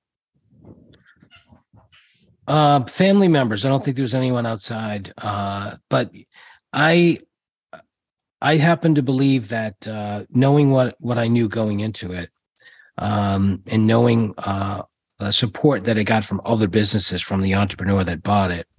He passed away 6 months after I left. I would guess 12 businesses that he had worth hundreds of millions of dollars. In a few years, they were all gone. The only thing the family had was Robb Report. So I was under immense pressure to make sure that this last company would not only be successful, but would provide them with a net worth that they could go in the future with. So it was definitely taking a struggling magazine and turning it into a worldwide, recognizable brand with more ad pages. With when I left, size of the book was 350, 400 and something pages. It's never since gotten anywhere close to those numbers. So yeah, we broke a lot of barriers and created a very successful publication that the right people have it now to do a really good job with where it is. But that was definitely an important era. Thanks, Rick. That's amazing. That's amazing. And that puts a lot of things into context. We're going to talk about luxury next, because I also see as a luxury expert, knowing what you know. From my last book, The Survival of the Richest, I had a quote in here, and I just love to get your opinion on this. So I designed a lot of different theories and statements to build into the arguments that I had in there, which beyond the scope of this conversation right here, but one of the quotes that I had was about luxury. And I had to connect survival to finance, to economics, and built this big argument. But luxury was a part of that. And I was trying to show where it fits in there. And actually, ironically, the quote here from that book, luxury has no place in pure survival. Page 146 of The Survival of the Richest, this last book right here. So again, luxury has no place in pure survival. One of my conclusions, I want to hear your thoughts on that. And I think you hinted this earlier. People don't, if you can define luxury again, and then maybe your thoughts on do people really need luxuries to survive? Maybe a minute. The answer there to needing luxury, when you think of that question as a person drowning on the side of a boat, and you have a life ring you throw them, yeah, you need that life ring. Now, if you relate that to that question, none of the things that are luxury do you need, because by definition, luxury is several stages about, and most up leveled, and in most, if not all cases, something that already exists. You have luxury flooring. Well, you could actually stain your plywood and not have a floor. My dad actually did that in his house. You could have luxury, tissues. It could be 5 times, as thick and more precious and better paper and everything, and not lead to nose rashes. That's luxury Kleenex or luxury tissue paper. Luxury cars. Nobody needs a $350,000 Bentley to get around. So the answer is that no, luxury is definitely not needed.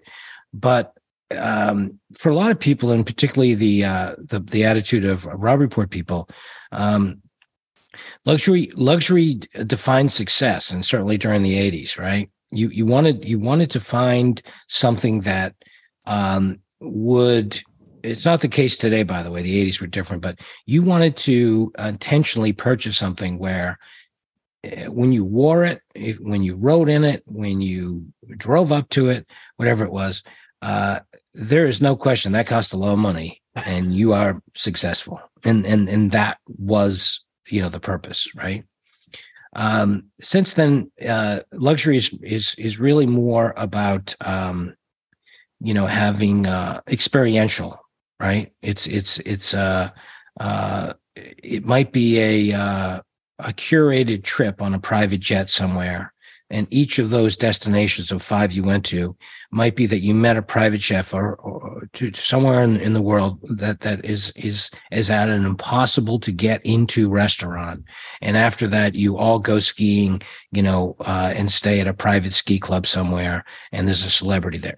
These things that may cost $250,000, so you can say, "Wow, is that amazing?"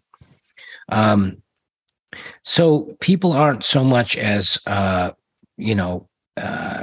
interested in showing off what they have. In fact, a lot of people buy luxury goods today, and they don't buy the obvious things. They may buy a suit that no one's ever heard of, but their experience in buying that suit and getting that suit created, very expensive, but it doesn't sport a name that somebody would recognize, and that's sort of what people like. They want to talk in a small circle of people that know exactly who made that suit. Hey, I considered buying it. What do you think of it? Do you like it? Oh, look at that watch. What kind of watch is that? A Karl F. Bucherer. What's that? Oh, it's been around for 100 years. Oh, I want to learn more. So people like the luxuries that no one else serves. So they can be in their own little circle talking about these precious things that aren't BMWs and Rolexes. That's a brilliant response.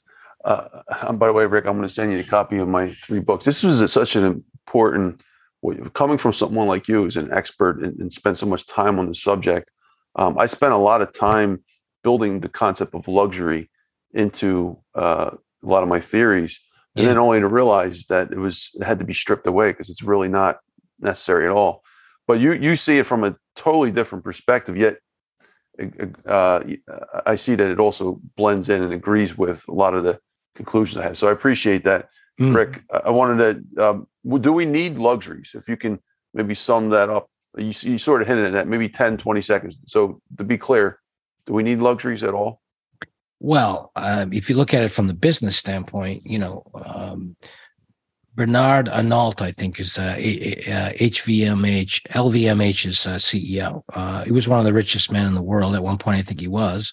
And that's a multi-billion, hundreds of billions of dollars luxury company, right? That's the parent company of a lot of luxury brands everyone's familiar with. So if you did away with luxury, you're doing away with that company and several others. So there is the financial aspect of doing away with it. But if you're talking about in terms of, does anyone really need to buy that item classified as luxury? The answer is no. You don't need to own that. You don't need a 10,000 square foot house. You don't need a $350,000 car. You don't need a garage full of cars. Ralph Lauren bought a Bugatti that is the most expensive car in the world right now. And one of my friends, ironically, I grew up with in Georgetown, was the lead restorer on that car. And I watched that car get restored in Ipswich, Massachusetts. And he said, this is Ralph Lauren's car. This is going to be the Concours d'Elegance winner, 100-point restoration. That's what we're going for. We're going to get it. Sure enough, it was. And there are stories of it being worth $40 million. It's probably worth hundreds of millions of dollars, but there's almost no disputing it's the most expensive car in the world. Do you need that? Well, one could argue that's actually investment. What he restored it for and what it's worth now probably gained a couple $100 million. But for the most part, luxury is not looked at as an investment, right? Mm-hmm. However, sometimes if you buy a Louis Vuitton $4,500 handbag, it may hold up, you may keep it longer, and you may actually sell it when it's done and lose very little money. And if you have it for 20 years, because it doesn't go out of style, you may have bought 10 or 15 purses for $400, and you would have been better off buying it. So, is luxury an investment the same thing? I think in some cases, you can find that might be a tagline. Luxury is an investment. When I left Robb Report, the gift from my salespeople was a watch, and watch was a Panerai, and it was about $4,500. They all chipped in and bought it. That watch, not just the sale of that, the value of that watch and what it would sell for today, but that particular watch is worth $10,000 plus. So when you think of buying something and then 20 years later, it's actually worth twice as much money as what you pay for it. So I wouldn't say that luxury is not an investment. And I wouldn't say all luxury purchases, are incapable of actually increasing in value. But when you think of it in terms of the way that you phrase it, is luxury necessary? No, it's not necessary. But you make smart investments in fashion, in shirts. I bought some shirts from a company, Ascot Chang in New York. They lasted 20 years. So yeah, they were 3 times as much as any other shirt, but I've had shirts that last 2 years and they start to wear. These things were 15 years old.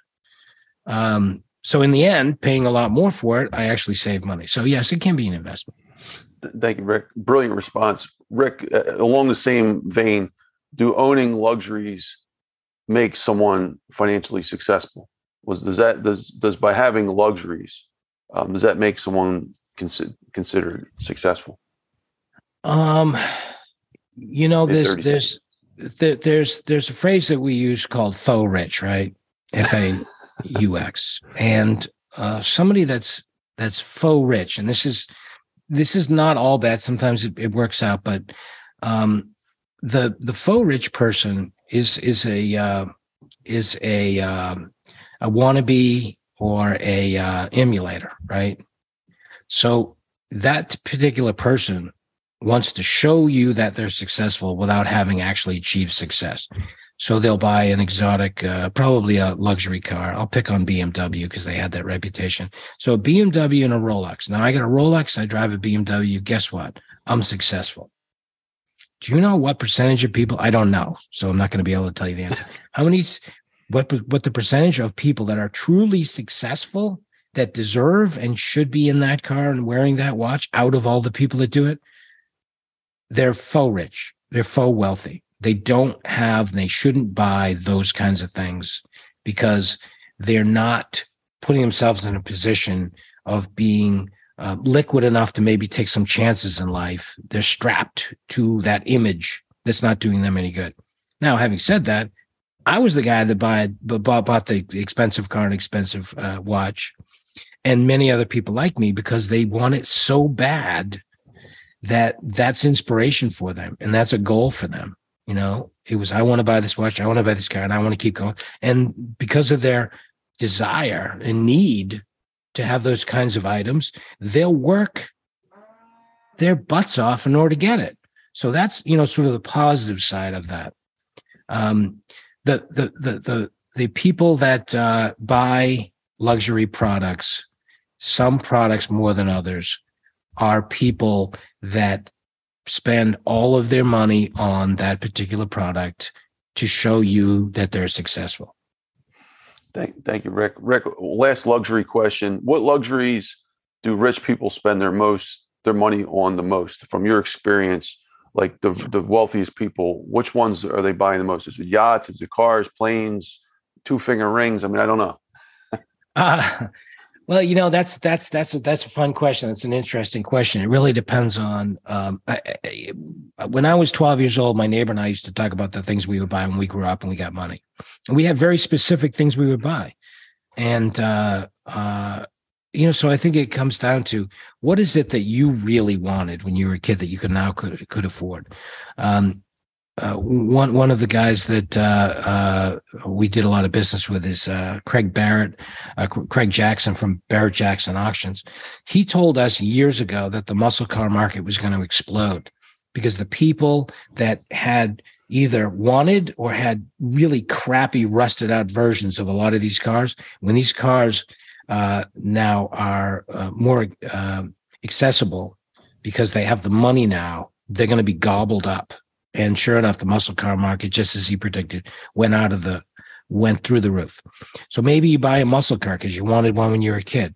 The founder of Yankee Candle, who lived in Massachusetts, went to the boat show and he was looking for a Sea Ray for about 50 feet, which is probably $1.2 million. And he wound up buying a 165-foot yacht and upgraded from there. You know, he's the kind of person that didn't know which side the steering wheel was on, you know. So he had significant wealth in a massive mansion. What am I missing? I need a yacht. I got everything else. Probably has a cars, and sort of yacht was his next step. You know, some people don't go to yachts. You know, we learn about through the people from NetJets and from jet companies. What are the qualifications? What's the demographic of somebody that starts with a fractional usually and then goes to buy a jet? What does that profile look like? Who is that person? It's not just money. It's not just money criteria. You know, it's not just demographics, it's psychographics. There are some people that have the money, would never buy a private jet or fly private, and other people that barely qualify, they have to fly private, right? So you really have to understand, you know, the psychographics of the people and what kind of products they buy. Some people get turned on to things. I've had conversations with people, and I collect watches. We were in the watch business. Some customers demand we buy them, so I've collected a lot of watches over time. And so I engage in conversation, you know, this watch and why I love it and the movement. Imagine this was all just a block of steel, and it's got a moon phase to it. Tell you when the moon's coming out. It chimes. Wow. Next thing you know, I see the guy with a watch. Now he's got a collection because he got pulled into it from some you know, conversation that his takeaway was, I am now hooked on that. And so some things are obvious, you know, cars, yachts, a plane, but things that people like to collect. A lot of the watch people remind us that a man has very few choices when it comes to jewelry, something to wear. Maybe you got a chain, maybe not. Maybe you have a bracelet, maybe not. Most don't. So the watch is the only thing they put money in for an accessory. And so that's why guys like watches. And it's so small. You can store a lot of value in such a small thing. Yeah. That's a very good very good thing for many people who are trying to squeeze as much value without having to pack a whole garage full of stuff. I mean, just take like a watch, for example, right? Like, you take a Patek Philippe, it could be worth $1 million, and it's this big, right? Like how many other products you'd have to buy a yacht that's like, I don't know how big of a yacht can you get for $1 million, right? To prove the point here, the same thing. Well, some yachts are 30 feet and they're $1 million today. It's a lot bigger than something the size of a watch, though, right? Oh God, yeah. That is a very good point. And in fact, there was somebody that actually started a business with watch trading, and he got so successful with trading watches out of the business of selling exotic cars. Mm-hmm. His point was in his videos and his presentation, see this right here, my bookcase is $4 million in watches. If I put $4 million in cars, I'd need 3 parking lots, Right. I can ship it, I can buy it, I can send it, and I'm in the watch business. You should be too. And guess what? The last couple of years, pre-owned watches have exploded.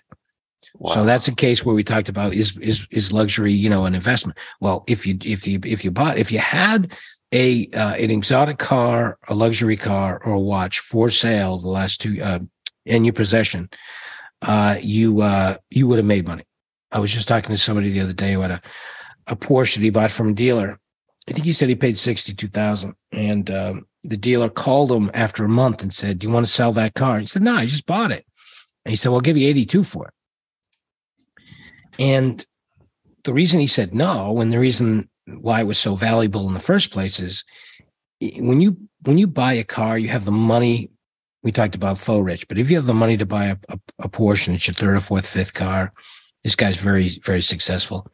It's not about the 20,000. You want the damn car. What do I want the 20,000 for? If what you're telling me is true, I can't go then buy another car because I'll be paying more. So I want the car.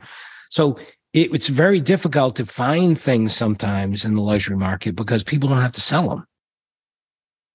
And the price goes up because the cars were Lamborghini at one point only made a couple hundred cars a year. So when they're gone and all of these people, newfound rich, gobble up the cars, the only thing left is to buy something pre-owned. And when there's a surge in interest, the market goes up and they get ridiculously overpriced. It'll come back down again, but you could have made money in that business too. Thank you, Rick. This was a brilliant conversation. Rick, just want to go back to publishing for a moment, maybe 20, 30 seconds. What does a typical day for a publisher look like? Can you just walk us through that? About 30 seconds from the time you get up as a publisher. I know you wear a lot of different hats because you own another company as well. Yeah. Publisher, as we said, talked about, is often also the owner. So I just relinquished my publisher title to a new hire 3 months ago. Has a vast amount of knowledge, but let's just say I'm the publisher. My job as the publisher, when the publisher is in control and not the editor, which we spoke about, is to keep an eye on the deadline. It's if it's a 12-month publication, every 30 days, your magazine. And when I thought about this too much, I got really scared and said, "What am I thinking about?" But every 30 days, you have to take a legal pad and turn it into a magazine in your hand in 30 days. So you've got to make sure editorial is lined up. You've got to review it. It's got to be proofed and edited. You have to check in to make sure editorial is in and on schedule. You have to check to make sure that creative has the photography scheduled and the photography will be ready on deadline. Ad sales is the biggest thing. How are we tracking? What are each of the individual sales funnel pipelines look like? Will we make it? Do we have to adjust the book size? Check in every week on whether or not the book size is correct. We go up or down based on sales. Make sure the paper is available. We've had a hard time making sure paper was available. Thankfully, we're kind of a big player where we are, so we were always taken care of. But some publishers went out of business because they couldn't find paper. So make sure the distribution and the newsstand numbers and circulation and subscribers all are tracking well in these 30 days. And of course, when you're in publishing, as we talked about, there are a lot of other things going on. So if that's not enough, you get 2 events that happen in the same month. You got to make sure that you're selling tickets. You got to make sure you sell sponsors. You got to make sure that you have all that you need for that particular show or that event. And then there are the often surprises. Big client doesn't want to advertise, can't make the issue. Somebody can't get creative. So it's more than just your average day. It's sort of the look at what happens during the course of a cycle. But your average day, most publishers are just looking for business activity. Are we on track? What decisions do we have to make? What offers are made to us that we want to accept or decline? What do salespeople need? Do they need a phone call? Do they need a hug? Do they, Yogi Berra, one of my favorite quotes I've used a lot is, half the game's 90% mental. We're selling an intangible, right? Your mental health affects how many sales come in. No one walks into your showroom and buys something. You have to go all the time selling a service and a reason why they should do business with you. So all of those things have to be in place. Does that answer your question? Yeah. I mean, for in that short amount of time, that was a packed full answer there. So thank you, Rick. Yes. Appreciate it. All right, Rick, next question. How do you get on the front cover of a magazine? Maybe 30 seconds. Well, so the front cover of a magazine is designed for one purpose only, and that's to sell copies. So the person that decides on what's in the cover in my company, it's a committee of all of the top leaders of the organization. Each I want to hear from in terms of why they think the creative director may present 6 covers. I want to hear the reason why each one of them picks a cover. Sometimes it's unanimous. It's obvious we want this cover, but it's designed to sell magazines. And there's all kinds of tricks. Is the person on the cover looking at you? Do they look happy? Do they look like you want to pick up the magazine and look? Do they have a scowl on their face? Do they look like I can't look at it anymore? Is it a product? Is it blown up in such a way that I want to grab it? So it's pick up ability, a new word I made up. You want to pick up the magazine and you want to read it. A lot of magazines sell newsstand copies. We happen to sell through a controlled circulation or offer through control. Yes, we're on newsstand, but not so much. But if you take a look at a magazine that has 50,000 copies on the newsstand, 100,000, 1 million, and you're off by a percentage, a point or two, that can be from tens of thousands up to millions of dollars swing from another issue. So how do you get on the cover? You should be on the cover to go with a particular theme inside the magazine that will sell copies.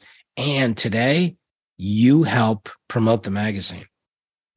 We sometimes look at, well, how many Instagram followers do they have? How active on social are they? What happens? Oh, this guy's got 200,000 followers. He's an architect. And he's got a beautiful, all of those things today versus years ago all factor into a decision. But most of all, we can't do it because of that. We have to do it because it's the best cover. But if there are 5 best covers and we can't decide, then those are the things that help us to decide which one to pick. Yeah, to go with your thought, I know people that have over 1 million followers. I don't know how they got them. They don't really have any substance beyond that point alone. Yeah. And when you talk to them, it's kind of like you're better off talking to paint on a wall because there's no personality there. Yeah. So going back to what you said, like putting them on the front cover, it's not the best thing. He's probably not going to sell because they have that growling face you talked about. Like, so well, yeah. You got to take it all into consideration. Do you sell subscriptions? Do you sell single copies? Do you sell advertising? Are people going to be looking at that particular person on the cover in alignment with the mission of the magazine? Does it make sense to put that person on the cover? So all of those things factor in. What are we doing it for? Are people going to like it? What we want is love that cover. That's a fantastic cover. Really appreciate it. We always want to go out on a limb. I always tell my creative people, listen, when I was at Robb Report and I wasn't in charge of picking the cover exclusively, I was part of a committee, and the person that was always went back to, we had about 75 different covers on a large wall. Each cover was in a frame and it had the sell through, the amount of copies that were printed and the sell through rate on the newsstand. So one sold 28%, the other sold 56%. 56% was a beautiful brand new Ferrari. I said, John, you can't keep putting Ferraris on the cover. I don't want 56%. I want 70%. So we have to stop looking at things that will equal 56 or 57 and start finding the 70. Let's look for the 70. Let's avoid the 28%. Sailboats don't sell on the cover. We got to get to 60 and 70%, right? We got to do better, not try to equal.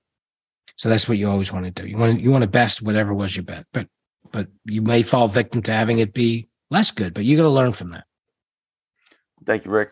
Rick, what are the top 3 observations you made about how rich people spend their money? Top 3, huh?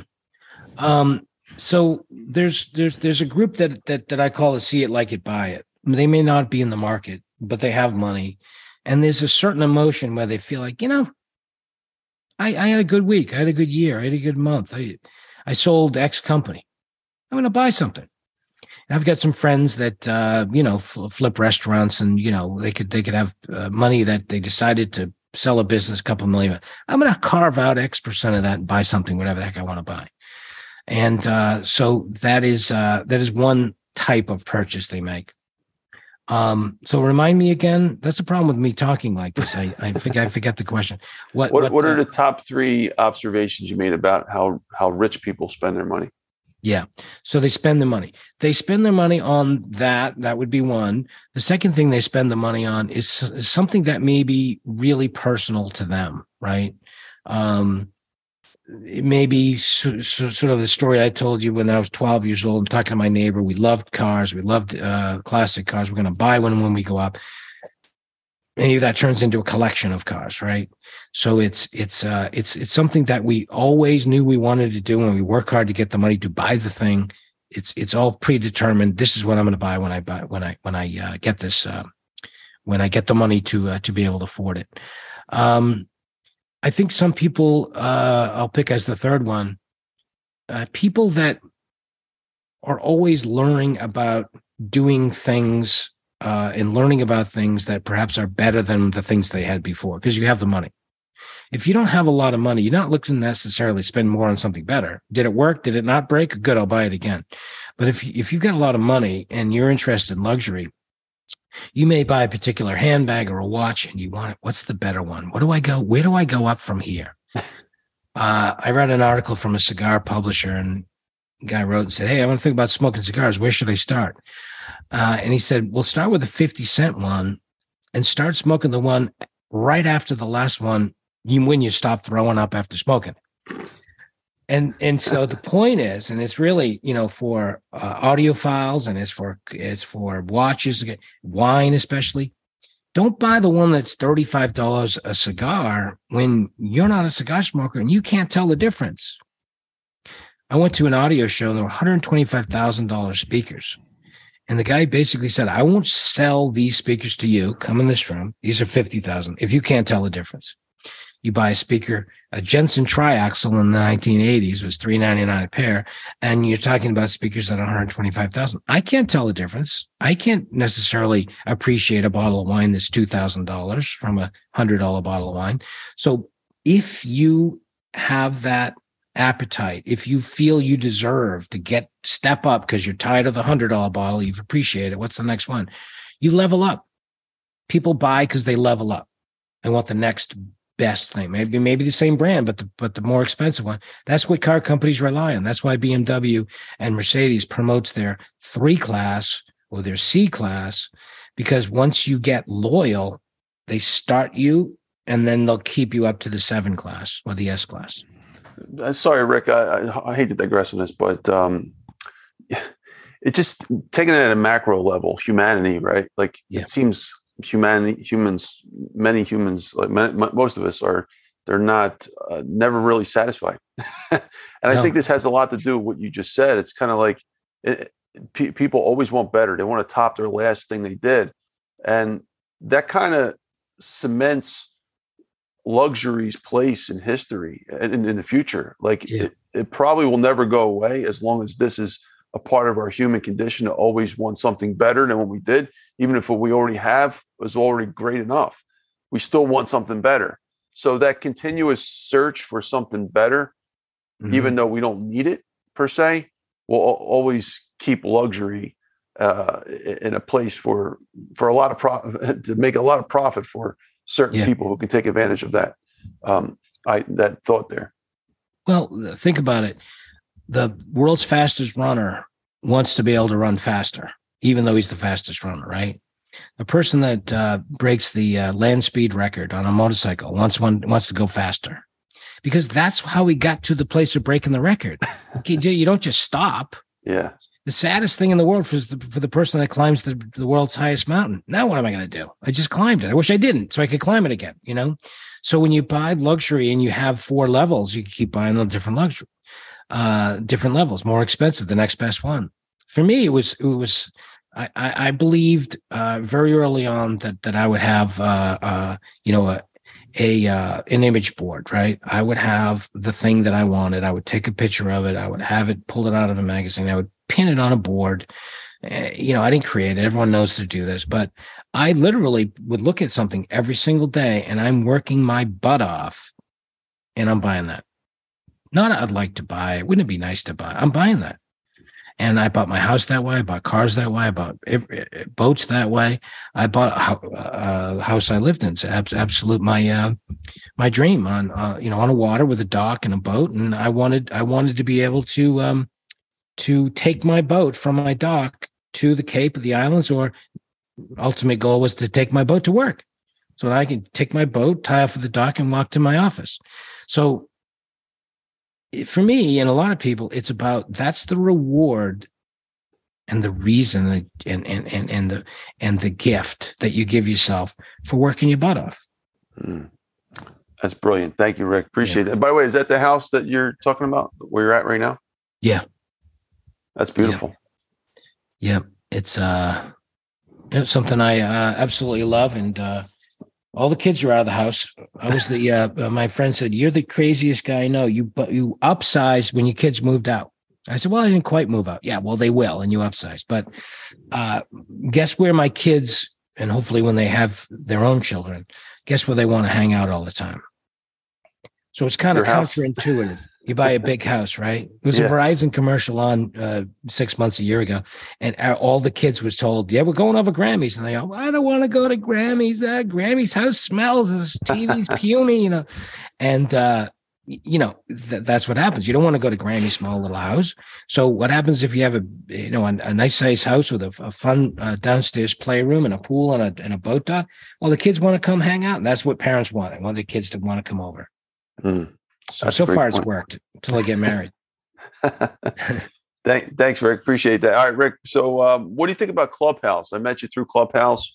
We've had an interesting experience over there, and but I want to hear what your thoughts are, what you like, what you dislike, etc. Well, it's interesting. I sometimes have a conversation with a salesperson, whether it's leads or whether it's a meeting or a conference. How did you do? And they say, "Well, I didn't sell anything." I said, "Well, life is not about looking at a group of people the way a wolf looks at chickens and only wants to eat them. You don't just try to sell people. It's developing relationships. And developing relationships, oftentimes, my mentor once told me, the path you start on may not necessarily be the path you wind up on. You may look at somebody, talk to somebody about something, and that particular person you don't sell, but he leads you to a place where he introduces you to somebody that you do, right? So stop looking at, am I going to sell something? Some people use Clubhouse and they actually sell products. But, that can be kind of old. Oh, here comes Jim. He's peddling his stuff again. People, that won't last long. People begin to drift away. He's going to get through the number of people that are on Clubhouse that are interested, and he's not going to have any other place to go. I think that you and I are similar, and I've been on your Clubhouse room, and brilliant the way that that you run that and the guests that you have. And I know a lot of work goes into that. Some people just throw up a title 5 minutes before. I think I'm going to open a club, and sometimes they get lucky, but. I definitely am impressed with the way you do it. It's meeting people. It's sometimes practice, to be comfortable in front of a group of people, or maybe lay out a particular idea you have. You can see if the people respond to it. So it's in some way a little test pad. But I think it's through relationships that you meet people without the intention of actually selling them. How much money did I make on Clubhouse? How many people did I meet that will be valuable for me? And once I have those people, I might do something with them later, all because of Clubhouse. So that's my view on Clubhouse. Yeah, I'm right with you, Rick. I mean, yeah, you've got an arsenal of I'm building the A team here. That's what it is. Yeah. So, hey, Rick, let me pause this real quick.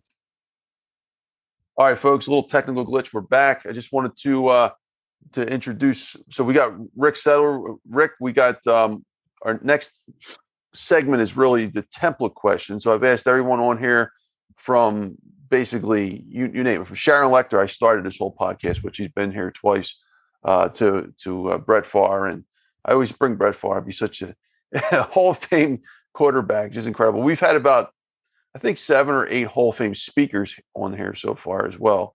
A few of them should have been in there. But anyway, so Rick, these questions are really tying into finance. I mean, we've already covered a lot about finance, but this is covering from a different angle. And also, the first one's books, because I'm a writer first. I enjoy that. So can one book change the world? Maybe 20, 30 seconds. Well, I think we probably have some evidence of that. And I think we have proof that is the case. Yeah.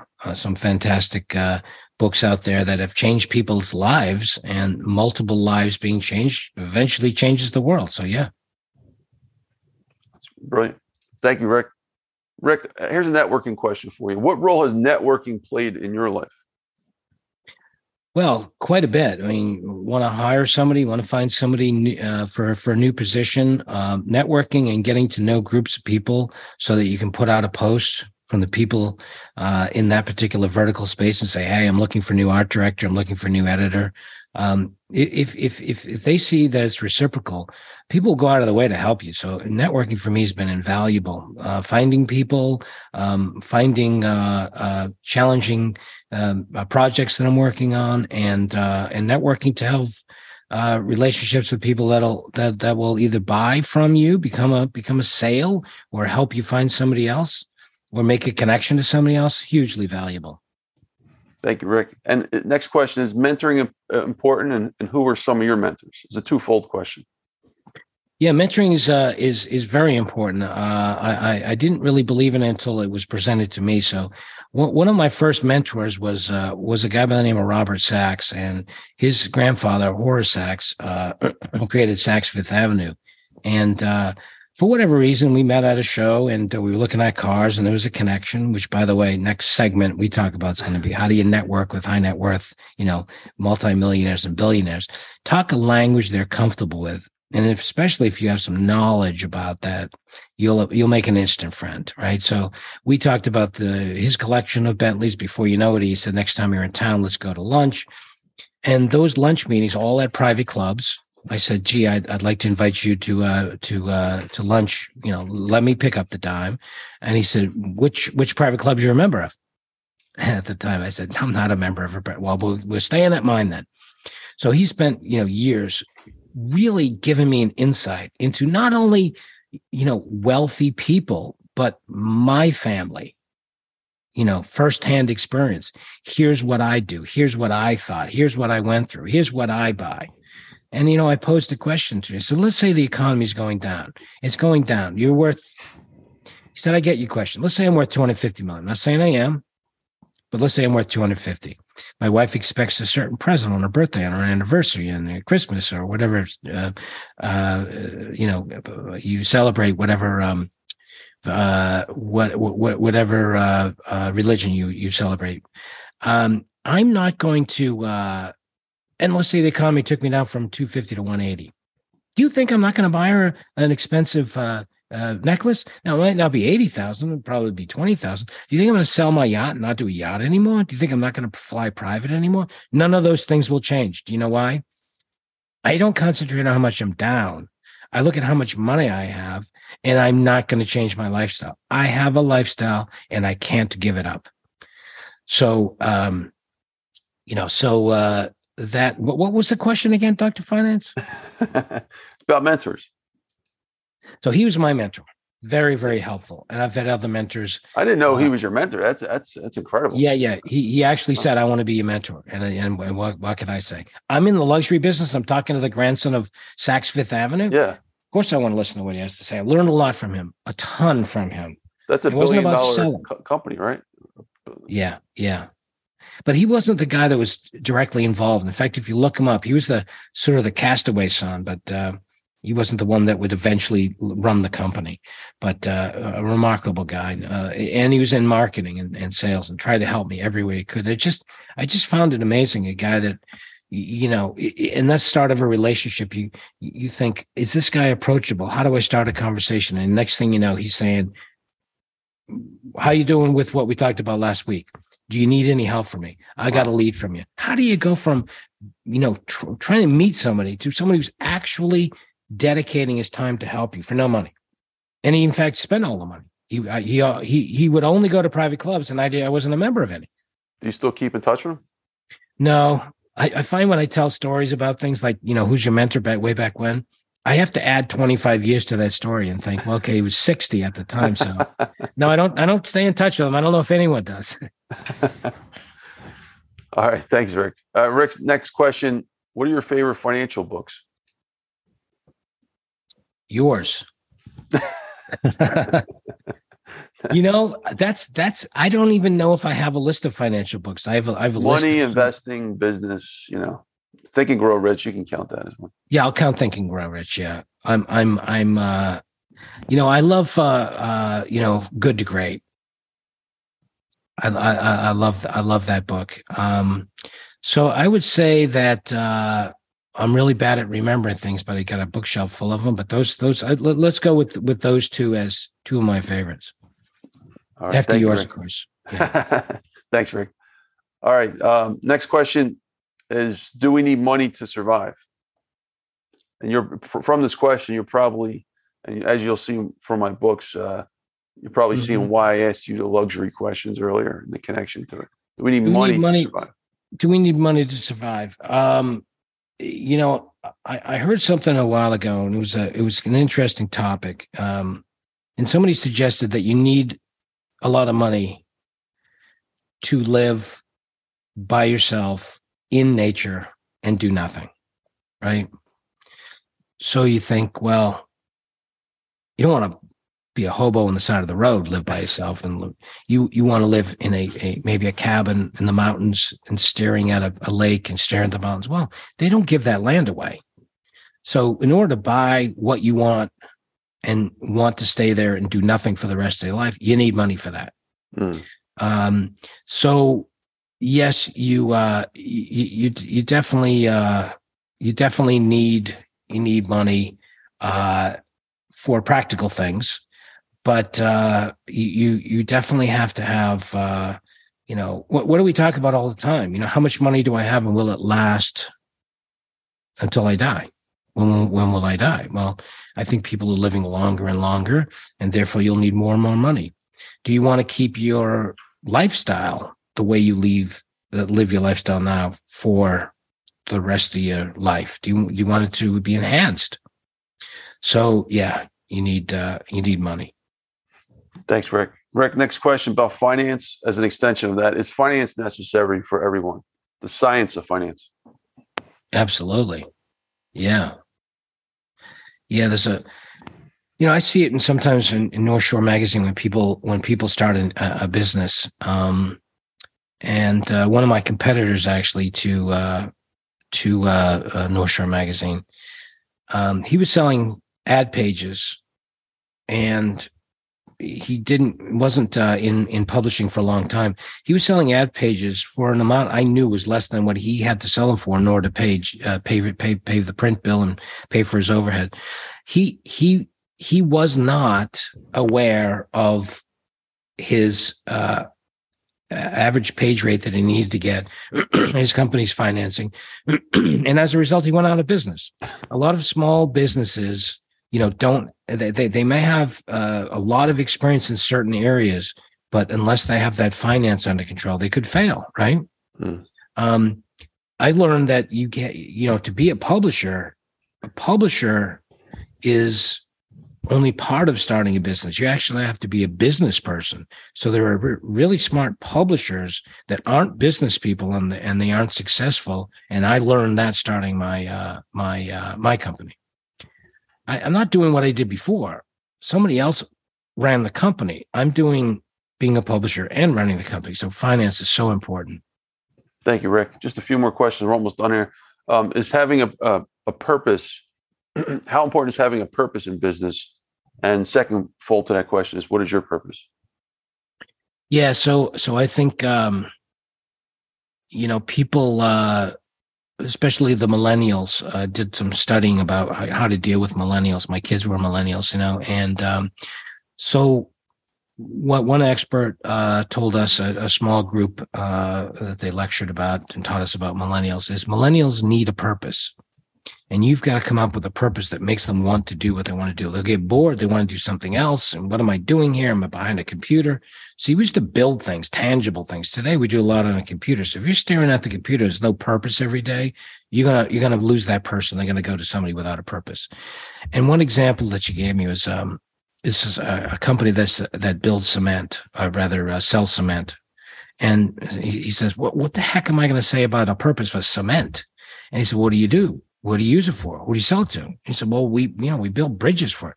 He said, so your slogan, your purpose is that you work here and you create the infrastructure that without you and your cement would never make it possible to travel through Miami. Wow. Yeah. We build the bridges and roads that help. Yeah. I feel like I got a purpose, right? So it's important to have a purpose, because let's face it, some days are not great days working your butt off, running your own company, right? So what is my purpose? What do I do it for? I mean, that's a great question. I think I want to create a legacy for my kids. I want to help small businesses for the North Shore. I really love small businesses, and boy, if I can get somebody that says you've done a great job and my business has grown, like somebody said a couple of weeks ago, that's the purpose for putting out that book, is helping businesses. You can be a publisher and take people's money, but if you really want to help people and make their day and have them say you're responsible, best thing I've ever done.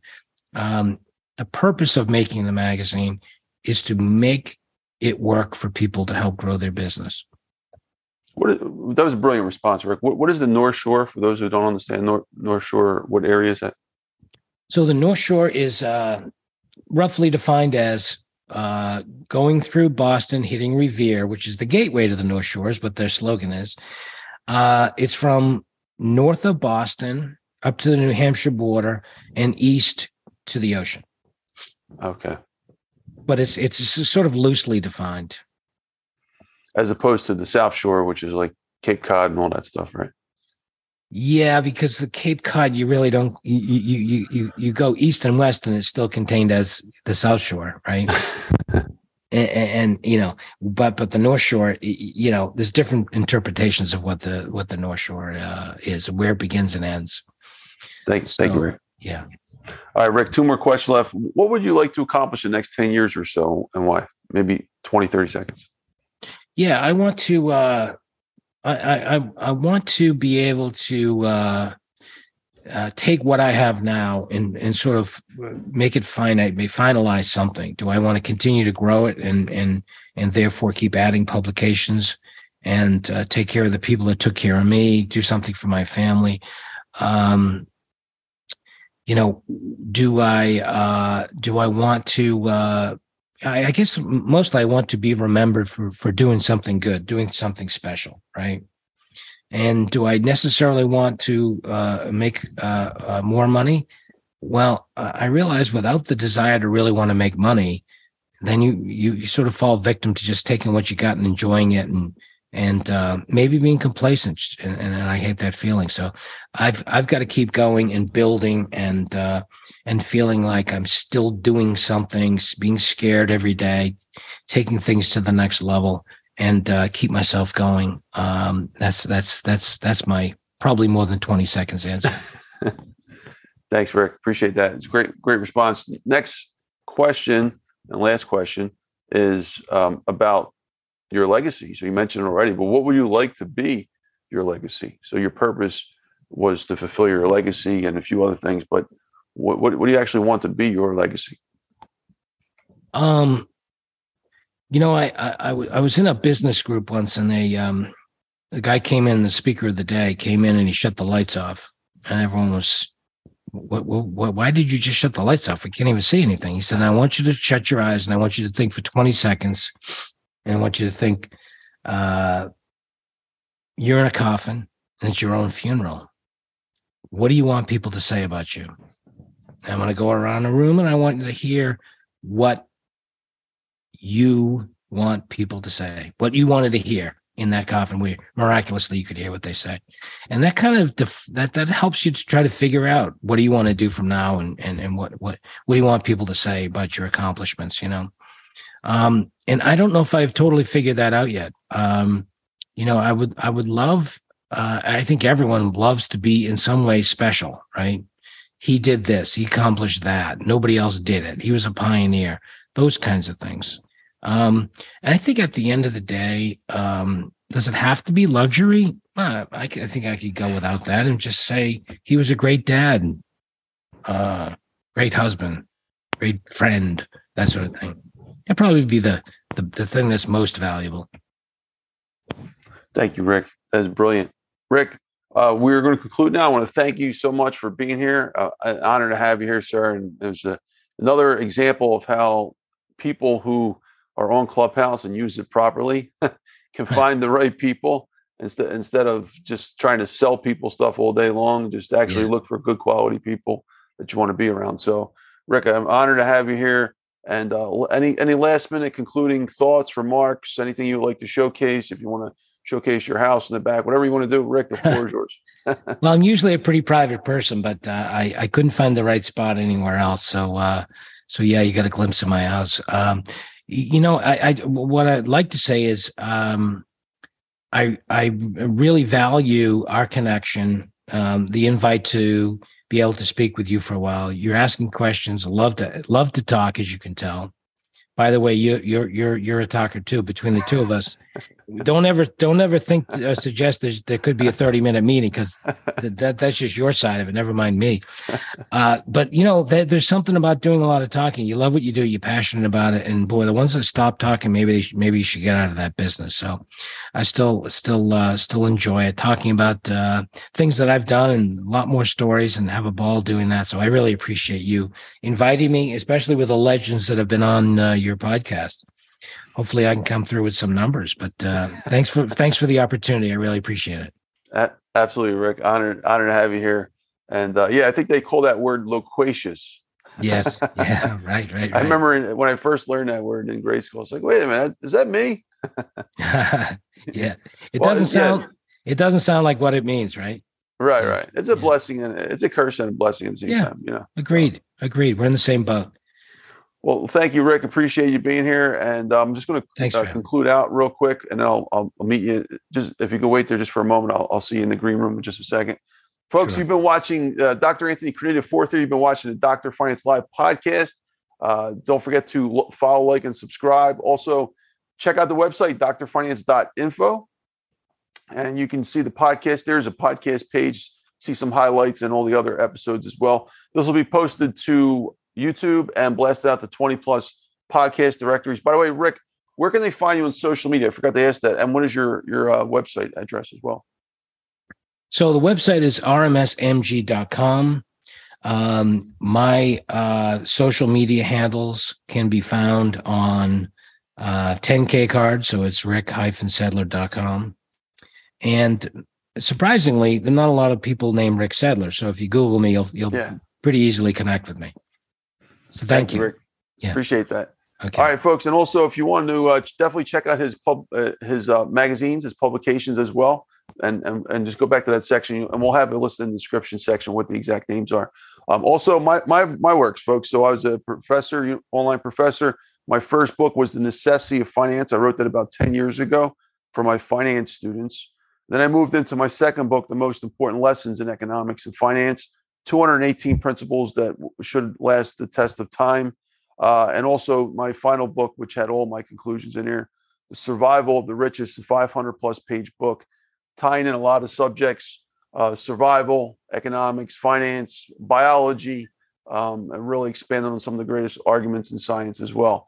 So check those books out and let us know. And let us know about this podcast. Comment. Don't forget to like and subscribe. Also to the social media. So thanks again, folks.